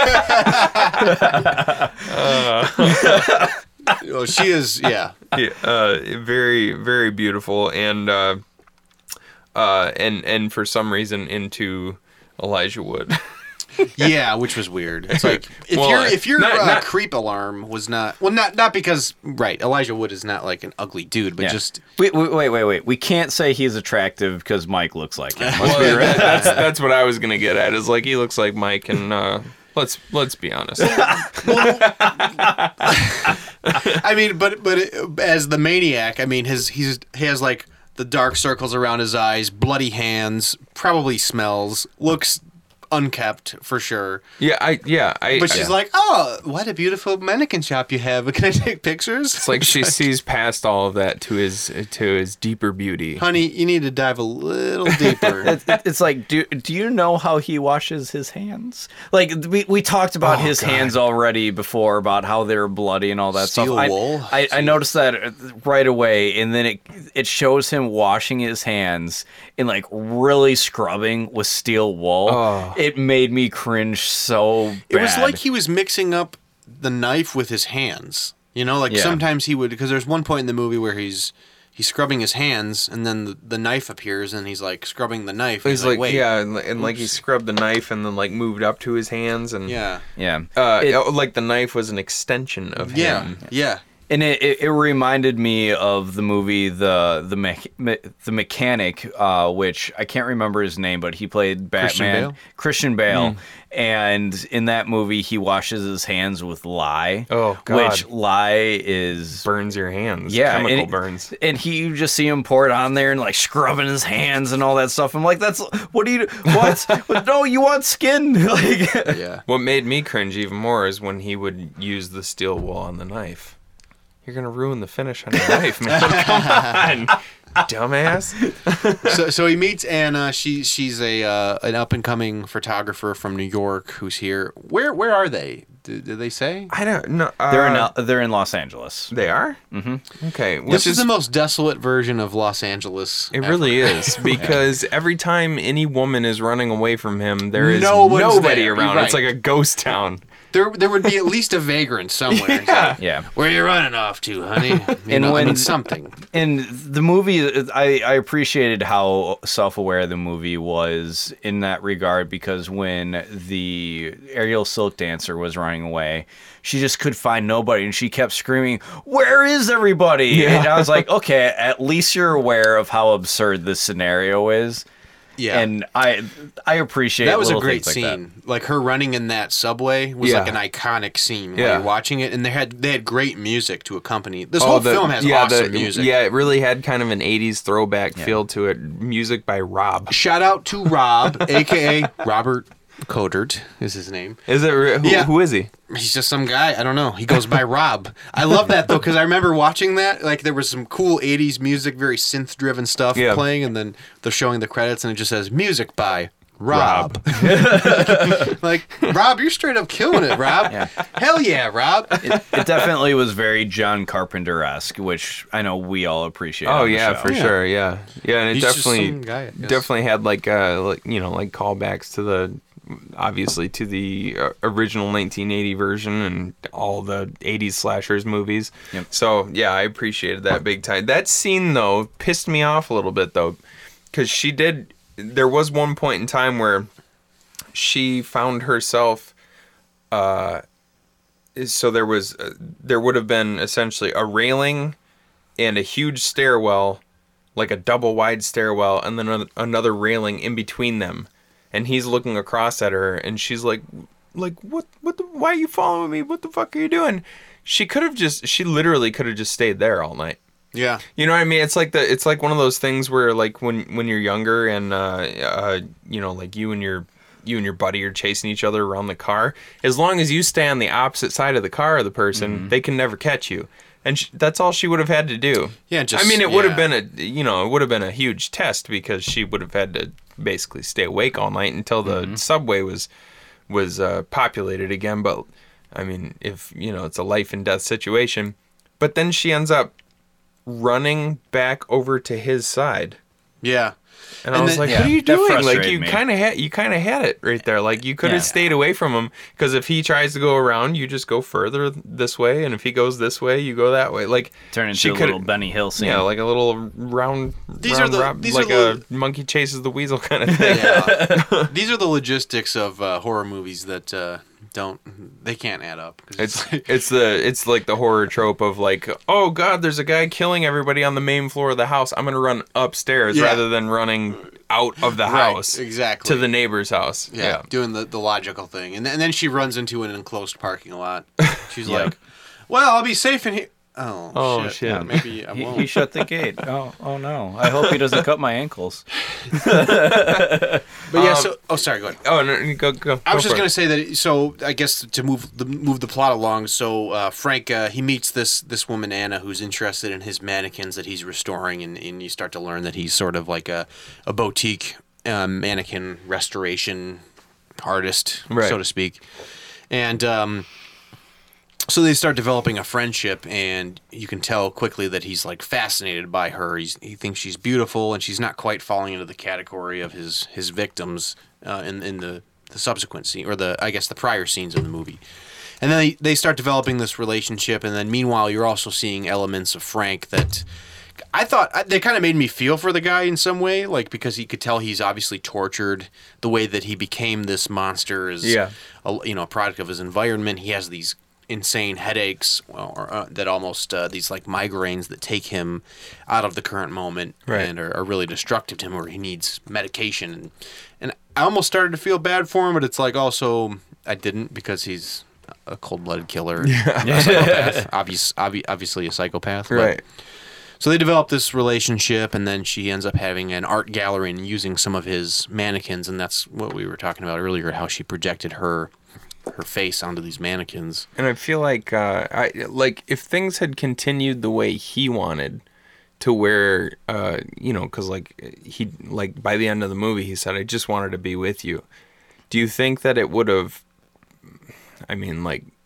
logically, a psychopath is a psychopath. Like you can't. It's just what you are. Like there's not really much you can do about that, except for I guess medication and therapy and stuff like that. But it is a proper mental illness. But like within the confines of this movie, do you think that if things would have gone the way he wanted them to go, would he have been able to kind of live with her and sort of like normalize his life a little bit, or were things just destined to be terrible? Honestly, I could go either way, because by the time he starts developing that relationship, he has committed a couple murders where he has left a lot of evidence. So even if it had gone well and he was able to stop, he was going to get caught and things were going to like go downhill from there. Yeah. But at the same time, the movie alludes to, like, the first kill is the first kill. Yeah. There's no evidence that there were more, except for maybe one. I think the mannequin in the bed that he called his girlfriend also had a scalp. Yeah, I'm pretty sure she was the first kill, though. Whoa. Because it was wearing her dress. You're right. That was the first kill, and then the girl that he brought back and introduced to his girlfriend, quote unquote, in the bed was the redhead. Yeah. Okay. Yeah. So So it seems like they were these batch of kills were the first. Okay. So. And that's why he was so terrible at not at killing without trying to leave evidence behind. Yes. Because he was new to killing. Yeah, because there was fingerprints everywhere. He had sex with the second woman, or she at least was giving him a blowjob.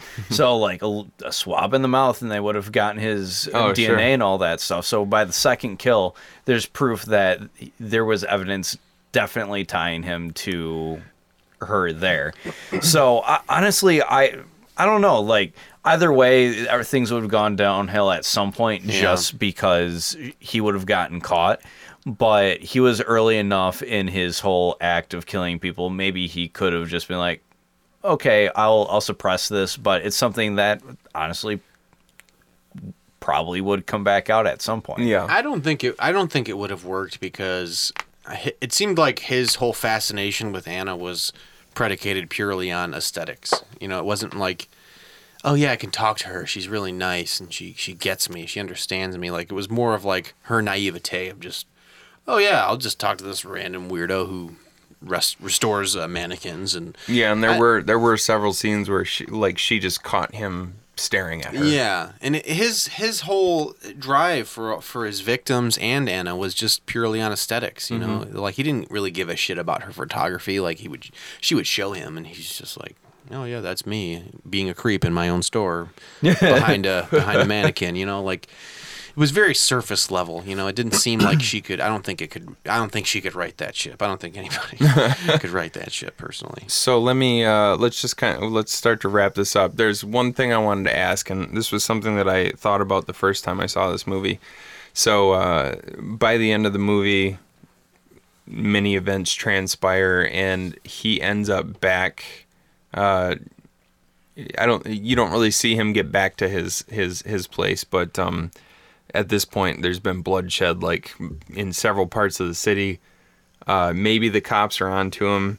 He gets back to his place, and essentially all the mannequins come to life, and he's confronted by all these women that he's killed, and they start tering him to pieces, which is a really cool scene. It's and they so intense. They tear his face off to reveal a mannequin. Mm-hmm. He seemingly has no way of discerning the real world from the mannequins, right? And the very last thing that you see in the movie is him huddled in the corner, laying there all, battered and bloody. And all of his female mannequins are kind of standing around in the room. And then you also see a few cops standing and pointing their guns with their flashlights at him. But the cops are standing completely still like mannequins. And I've wondered since I've seen this movie, since he has no way of discerning the mannequins from the real world, is it possible that he got back to his place and actually just in his mind, kind of created this story where the cops were onto him and actually set up mannequins to look like cops? And you see those cops standing there completely still, not moving a muscle, not arresting him, not doing anything, just standing there like statues. And is there any way that he was literally just sitting in that room surrounded by all mannequins? Maybe. I took it. I didn't think of that. I thought of it. I thought the ending was a very sobering ending because it just showed him. It showed two versions of reality. His reality was that he was torn apart by the mannequins, but it seemed like the actual reality was that he was just in a closet and he maybe tore away part of his face, or maybe that happened when he got hit by the car. Right. Who knows? Yeah. I thought they were actual cops, but that's a good point. I didn't really think of that. But you're saying it's sobering because it's showing two different realities, his reality and then the actual reality of the cops being there, but his reality is not being able to tell the difference between the mannequins and real people. That's a good point. So what if those cops were literally just mannequins set up? And like in his own head, he's creating this narrative where, oh, I'm caught. Like this is, and maybe like he had already suffered some pretty. It seemed like some pretty mortal wounds, right? Yeah. Mm-hmm. So like maybe he got back there and he set himself up, like without really knowing it, set himself up to make it look like he had been caught, but he's literally just laying on the floor dying, surrounded by mannequins. That's a good point. You know what I mean? I like it. I don't think that's what actually happened, but it's one of those things where it's like I forget what's called, like a mind canon or something, like, where you kind of fill in your own gaps and decide like this is what actually happened. I like that thought. I feel like that's kind of how it's supposed to be, because otherwise, like if cops broke in and found this bloody dude and a bunch of bloody mannequins everywhere, and obviously probably a trail of blood leading from 2 dead people to his place, the cops wouldn't just be standing there staring at him. They would have him on the ground with their knee on the back of his neck, arresting him. That's true. You know what I mean? I like that.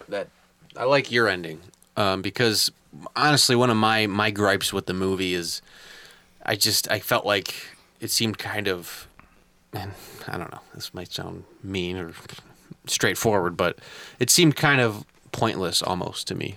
The movie, to be honest.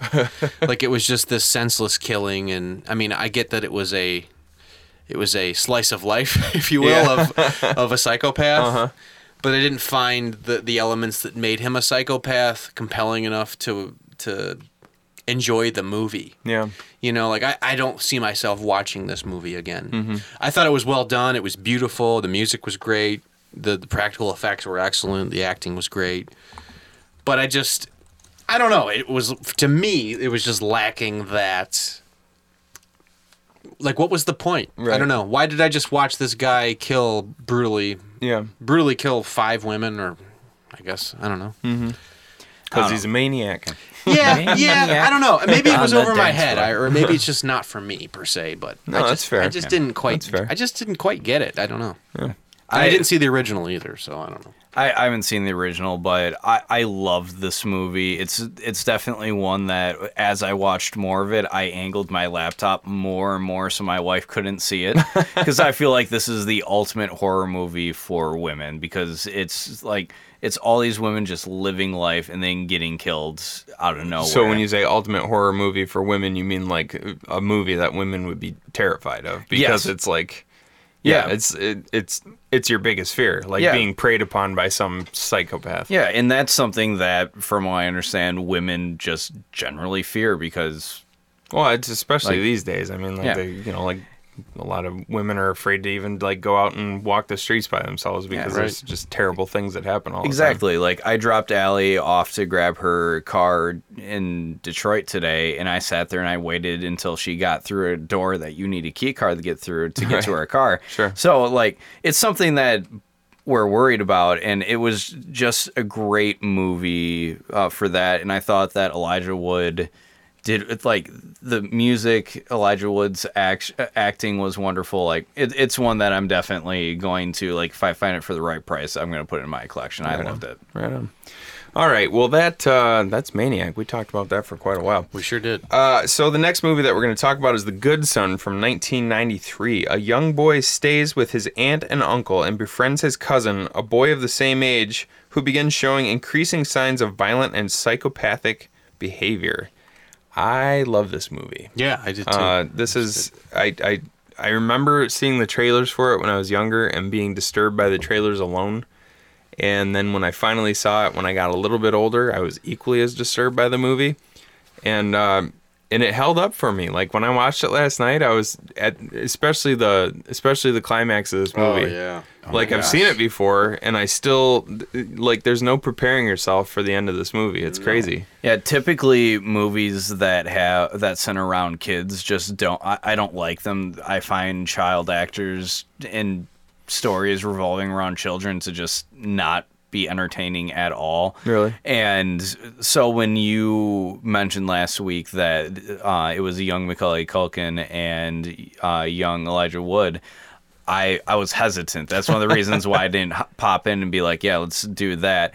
But when I watched the trailer and when I watched the movie, like the payoff is so good. It's for the age that they are. Like Macaulay Culkin was definitely played the role super well. And Elijah Wood, it's clear that he had good acting chops even back then. And the fact that they were kids did not subtract from the movie even a little bit. Yeah, definitely. I thought that honestly, like, and I don't mean this in a dig towards Elijah Wood, but I feel like he was as good of an actor as he is now then. I don't mean that in a disrespectful way at all. No, It's not like he hasn't evolved or gotten better as an actor, but it's like he's so cerebral and just like in it. It's unbelievable to me. Like watching this movie, you're like, he's how old? Like when I was a fucking idiot when I was his age. Like I couldn't even do a tenth of what he did in that movie. It's unreal. Yeah. I feel like he's a very famous actor. He's been in some of the biggest movies, especially the Lord of the Rings movies. But I feel like even still, he probably doesn't really get his due as an actor. It is strange. You know what I mean? Yeah, and when you learn more about him outside of movies, like as a person, the dude's just cool. Like you would look up funny pictures of Elijah Wood with fans, and your day will lighten up. Like it's just he's the kind of guy who goes the extra mile to like make a fan's day. Yeah, you know what I mean. Like that's like he'll do the pictures, the meet and greets, and it's not just like. A lot of the actors you'll see they're just kind of like phoning in like, I'll put my arm around you and smile at the camera, but like he gives people piggyback rides and like they give him piggyback rides. Those are my and, like, favorites. They just do like really silly photos and stuff. He seems like the type of guy who genuinely loves being around his fans and stuff like that. Yeah, really cool. And that's one of the things that I like about him. It's like I don't know why I care so much about that, but I do. So this movie, Macaulay Culkin, as we mentioned, plays Henry. Elijah Wood is Mark. David Morse, everybody. Jack. He plays a small part. He's Elijah Wood's dad in this movie. Wendy Crewson plays Susan. Daniel Hugh Kelly plays Wallace, and Quinn Culkin. Young Quinn Culkin. I didn't realize that, but that totally makes sense. I mean, if there's a Culkin, they're probably in a movie somewhere, right? Every other damn Culkin. There's 3 Culkins in this movie. It's because Kieran plays the picture of Little Richard, right? That's Rory. Oh, is it Rory? Yep. What? Okay. Rory was in Castle Rock. Okay. Yeah. I don't know my Culkin dynasty very well. They're all over the damn place. I don't know if Quinn did anything after this, but like she looks a lot like Elijah Wood. When I saw her face, I was like, this is great casting. She looks exactly like Elijah Wood, and then Macaulay Culkin. Sorry, and then I saw the name. I was like, oh, look at that. Yeah, Quinn Culkin. Basically, Elijah Wood's mother passes away at the beginning of this movie. And his father is a businessman, and he decides he needs to go away on a business trip to Tokyo because it's like this big deal. If he closes this deal in Tokyo, he'll never have to leave his son again. Like, they can just live out the rest of their lives together. He can be there for his son. So he decides to make this hard choice soon after his wife dies to go to Tokyo, and he leaves his son, Henry, with Mark and his parents and his little sister in Maine. With Henry. I'm sorry. Mark was Elijah Wood. Henry was Macaulay Culkin. And the first montage of them hanging out and running around the town was to a T me and my cousin TJ when we were younger. Every single thing that they did. It started with the running out and going up into the treehouse. We used to build tree houses all the time. I was watching this movie. I was like, our childhood was sweet. Back when we were kids, I won't let my kids run. I won't even let my kids 15 feet from me nowadays. But like, this is what our childhoods used to be like. We would go out, like we'd just head out like with a bunch of 2x4s and some axes and some bow and arrows into the woods, and his parents would just be like, "All right, we'll see you at lunch." Yep, and that's like that's what seems irresponsible, says. But we're still alive.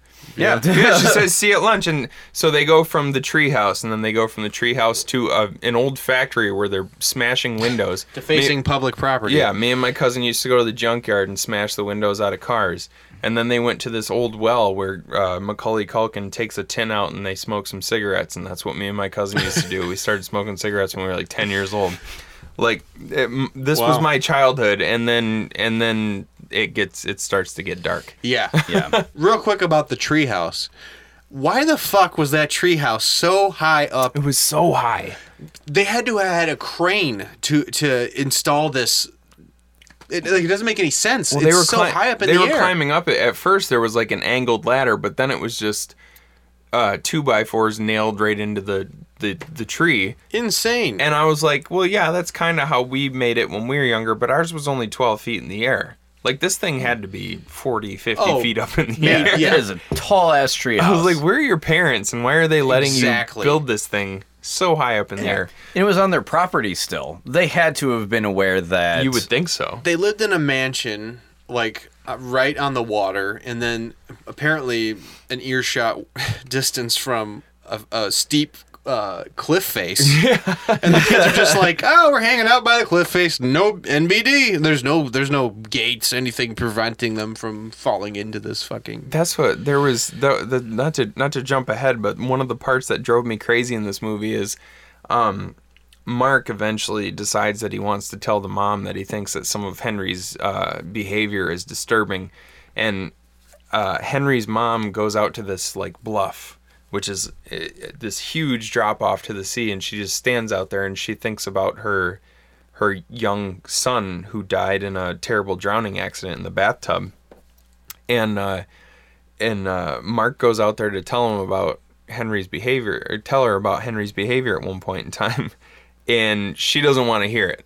She slaps him. She says, "Don't you talk about him like that," and then she just leaves. I'm like, that you just left a 12-year-old boy 8 feet from a 200-foot drop-off into the angry sea. Like, this is not responsible adulting. Like, what are you doing?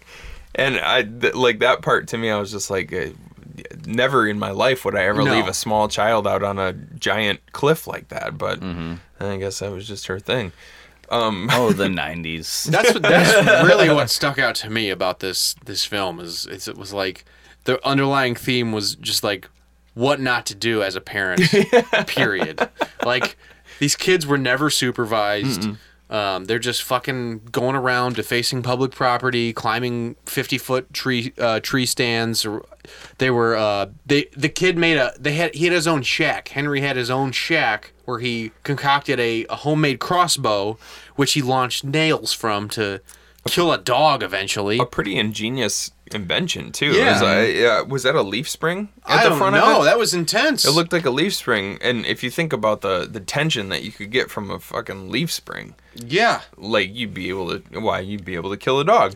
You would just think if maybe a parent was involved just a little bit more. Hey, what's going on in the shack? Are you making a crossbow? Maybe? Well, and that's the thing is when she finally makes her way out to the shack, it seems like it's the first time she's ever been out there. Insane. And she's walking through, and she's like, "Oh, a doll hanging from a noose. What's going on?" That's no big deal. Like Mark already told you that Henry's acting in a disturbing way, and then you walk out there and you see this weird little doll hanging from a perfectly tied noose. I was like, is that not a red flag to you? Exactly. Maybe something's wrong with my child. So I had a thought. This movie is basically, given that it's Macaulay Culkin, this movie is basically Home Alone, but if the parents never left and left Kevin at home alone, he would have to turn his aggression towards somebody, and it would be the family. Right? And he'd just be making more ingenious ways of destroying intruders. Because it's kind of what he's doing. Oh, what if in the Home Alone movies, what if they actually knew that Kevin was a psychopath? And so once a year, because they leave him home alone several times, that's why there's sequels to those movies. Once a year they leave, and they accidentally leave Kevin home alone so that he can carry out these like sadistic things that he wants to do. And he baits in these poor crooks to kill them. The cops are in on it, and they're like, "Oh, just like Kevin like Kevin McAllister deal with them. They'll be fine." That'd be a good idea. He kills 2 crooks a year. It's awesome. Actually, crime rates are down. but he's upset because these 2 keep getting away, so he keeps trying to murder them. That's interesting. I like it. I think there's a part of the McAllister family who knows they know that Kevin has these tendencies, and they're just like maybe not everybody's in on it, but the dad for sure knows. And so it's like, oh, let's get everybody on the boat, and then the mom doesn't know, so she's freaking out. What? We left him? What? Can't believe that. That's Jeez. Oh, I need to go back home. No, honey, why don't you stay here? It's safer here in France. He's resourceful. So, oh, geez. We're almost 2 hours into this thing already. So another thing that stood out to me, which I thought was pretty interesting, is about halfway through the movie, and actually I said this to Mike last night too, and I'm going to see if I can cobble together a more coherent thought here than I did last night, because he didn't get what I was saying at first. But about halfway through the movie, there's a scene where he basically tries to kill his sister by taking her out to a pond, and it's like an ice skating pond. There's a ton of people there, but there's one section of the pond that's taped off, and because it's thin ice, and he gets her going really fast and then lets her out onto the thin ice. She falls through, almost drowns. She survives, and she ends up in the hospital. And I noticed a quick flash earlier in the movie, but then more so when he gets to the hospital, that about halfway through the movie, he ends up wearing a white sneaker on his right foot and a black sneaker on his left foot. I noticed that, but I didn't think anything of it. I never caught that. There's a few things that I kind of picked up on this. So first, I think it's kind of like a duality sort of thing, like a good and evil kind of thing. Mm-hmm. And then I made Mike rewind back to that scene because I wanted to know what foot he was wearing each sneaker on. And just as I thought, he was wearing the white sneaker on the right and the black sneaker on the left. And because I learned this through an analysis of the show Dexter. Mm-hmm. And Dexter is named Dexter because in Latin, Dexter is the Latin word for right, like right-handed. But the opposite of Dexter is sinister. And so the idea behind Dexter as a character was what he was showing to people in real life was the opposite of sinister. So it was Dexter, you know. I'm still, like I said, I can't coherently put this together, but it's so he Henry was wearing the black sneaker on the left, which was the sinister side, and he was wearing his white sneaker on the right, which was his Dexter side, or the good side. So it was good on the right, evil on the left, and those were the two sides of him. Every time he was around his family, he was putting on this nice angel face, right? And then every time he was around Mark, he was showing his darker side.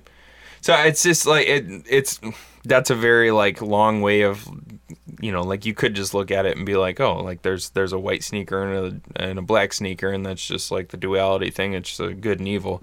But I thought it was interesting that it actually did coincide with the main point in the Latin thing is sinister is on the left. You know what I mean? Interesting. I didn't notice that, but honestly, I love small little details like that. When movies can throw in little things, little tiny things like that, in The Force Awakens, which if you haven't seen it, spoilers, I don't care. When Kylo Ren kills Han Solo, as they're sitting there talking, his face is half blue, half red. Just the lighting is hitting his face where it's half and half. And then after he kills Han, his face is all red. Yeah. So it's at a point where he's deciding, am I going to go full, which side am I going to go on? Uh-huh. And then when he kills Han Solo, he's to the dark side, and now his face is red. Yeah. Little details like that are where, when you think about the psychology of color and all that, it's very interesting when directors and writers and movie makers can throw in small details that where it's just interesting. When you notice it, it's almost on a subconscious level until you start rewatching the movie and kind of picking up on those little cues. But it has the same effect either way. Whether you realize it subconsciously, it has that effect on your brain, and then once you consciously realize what's going on, it has the same effect, but then you're more aware of it. I think that's really cool. I agree with you. Yeah. So this is it's essentially just a story about a young kid finding out that his cousin is a psychopath, and he's doing a good job of covering it up to everyone else. Yeah, and the thing that surprised me is this movie was surprisingly effective in just like the fear factor of it, because there's a lot of horror movies that you'll watch it and you're like, that's not scary, but it's still technically horror because many different reasons. Right. But as I'm watching it, and as Macaulay Culkin's character seems to be one step ahead of Mark, Elijah Wood's character, every step of the way he's just one step further in just like heading him off at the pass. Like every time he thinks that Mark is gonna go like narc him out somewhere, he gets there before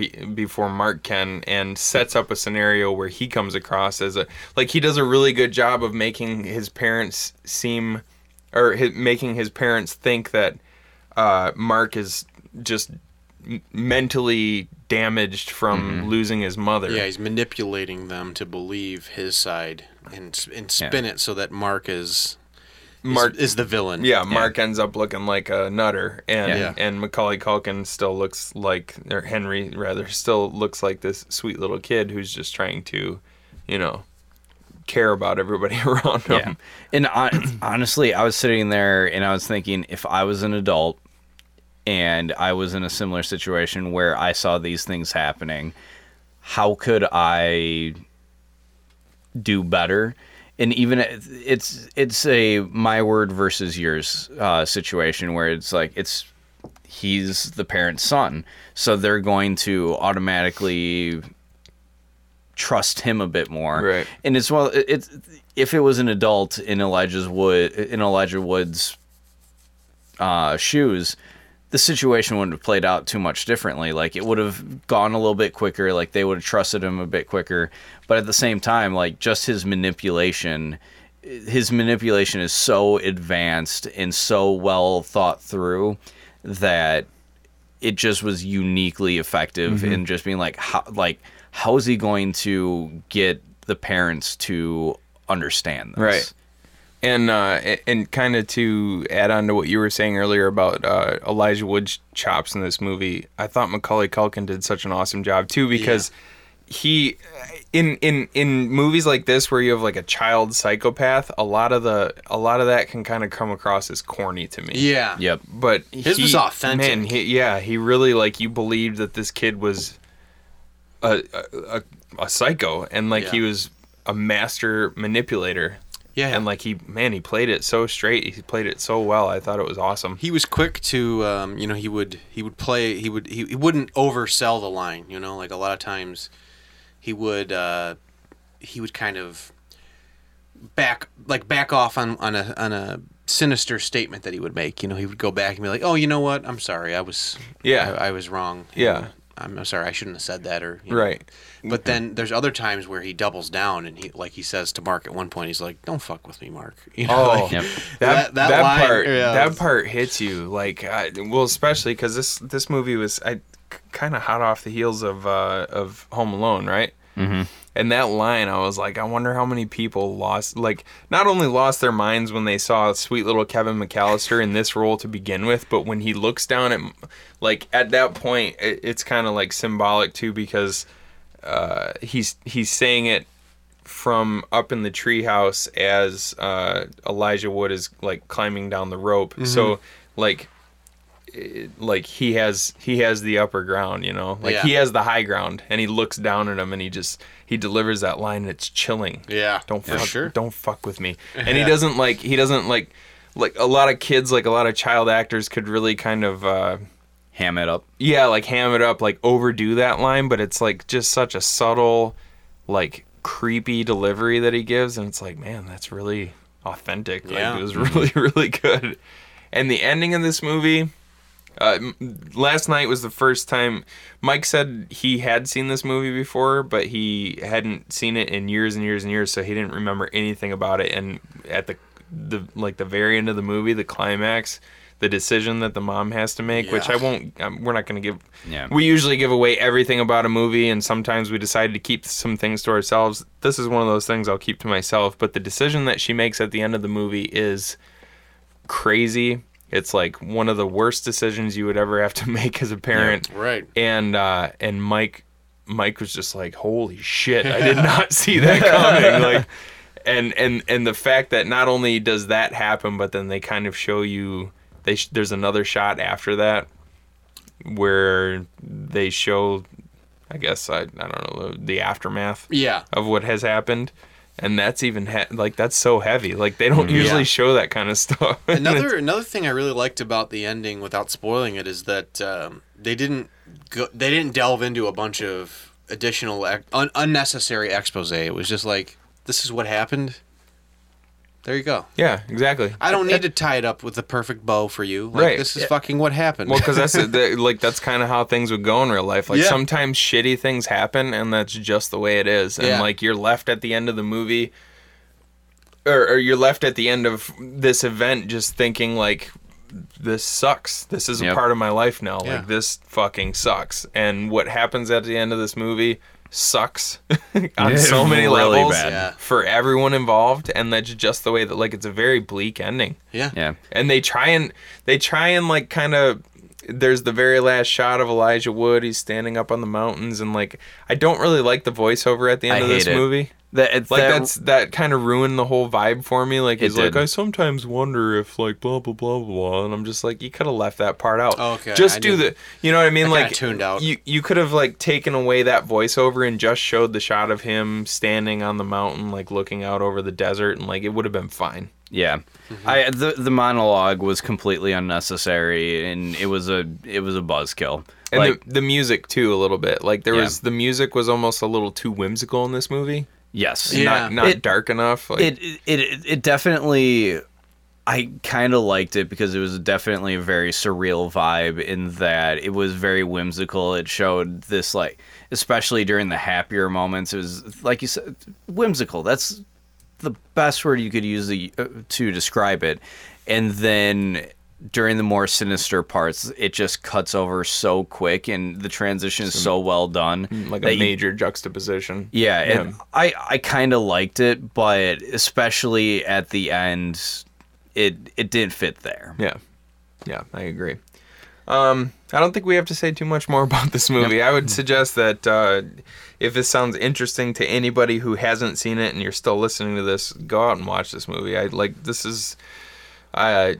I saw the trailer for it when I was younger, and it blew my mind. And then when I finally saw the movie, it blew my mind even more. So, and like I said earlier, I feel like it really held up over the years. So for sure, yeah, I would definitely check it out. I would definitely recommend this one. Yeah, it's a great horror movie. All right, well, that's it for this week, boys. Next week, when we come back, it will mark the return of our good buddy Mike. And everything will be right in the world. Yes. It's going to be good to hear Mike again. Yeah, because I'm a pile of shit. Nobody tunes in to listen to me. All right. If you want to find us on social media, you can find us on Instagram, SoundCloud, and Facebook at The Buzzkill Podcast. If you want to find us on Twitter, you can find us at The Buzzkill PC. And you can also find us on iTunes, SoundCloud. Well, I already said SoundCloud. All the first, second, third party streaming services. You can basically find us anywhere you want. So, and if you're listening to this, you already found us. So tell a friend. If you want to find either one of these jokers, you can find me at Matt K Tank on Instagram and Twitter. You can find me as Jancy Pants on pretty much every social media website. I feel like I kind of want to try this. If you want to find J-Rod, you can find me on all social media at Ocean Recording. Ocean Recording. .com. I usually have his whole thing. Like, I usually mouth the words as he's doing it, but I can't do it right now. Yeah, Ocean Recording. Look up Ocean Recording for all Studio. your fantastic audio needs. Yeah, exactly. That's the part that for all your fantastic audio needs. If you want to find J-Rod, you can find him. Just listen to our old episodes. You'll find him somewhere. And that's it for this week. I don't really know. Me and Mike discussed a couple of subjects for. It'll be a mystery. Next week, it'll be a mystery. We'll let you know on Instagram what movies we plan on talking about for next week so that you can prepare yourself. Prepare yourself. And that's it. So, cheers, boys. Cheers. Cheers. Try and have a good night. Liquor.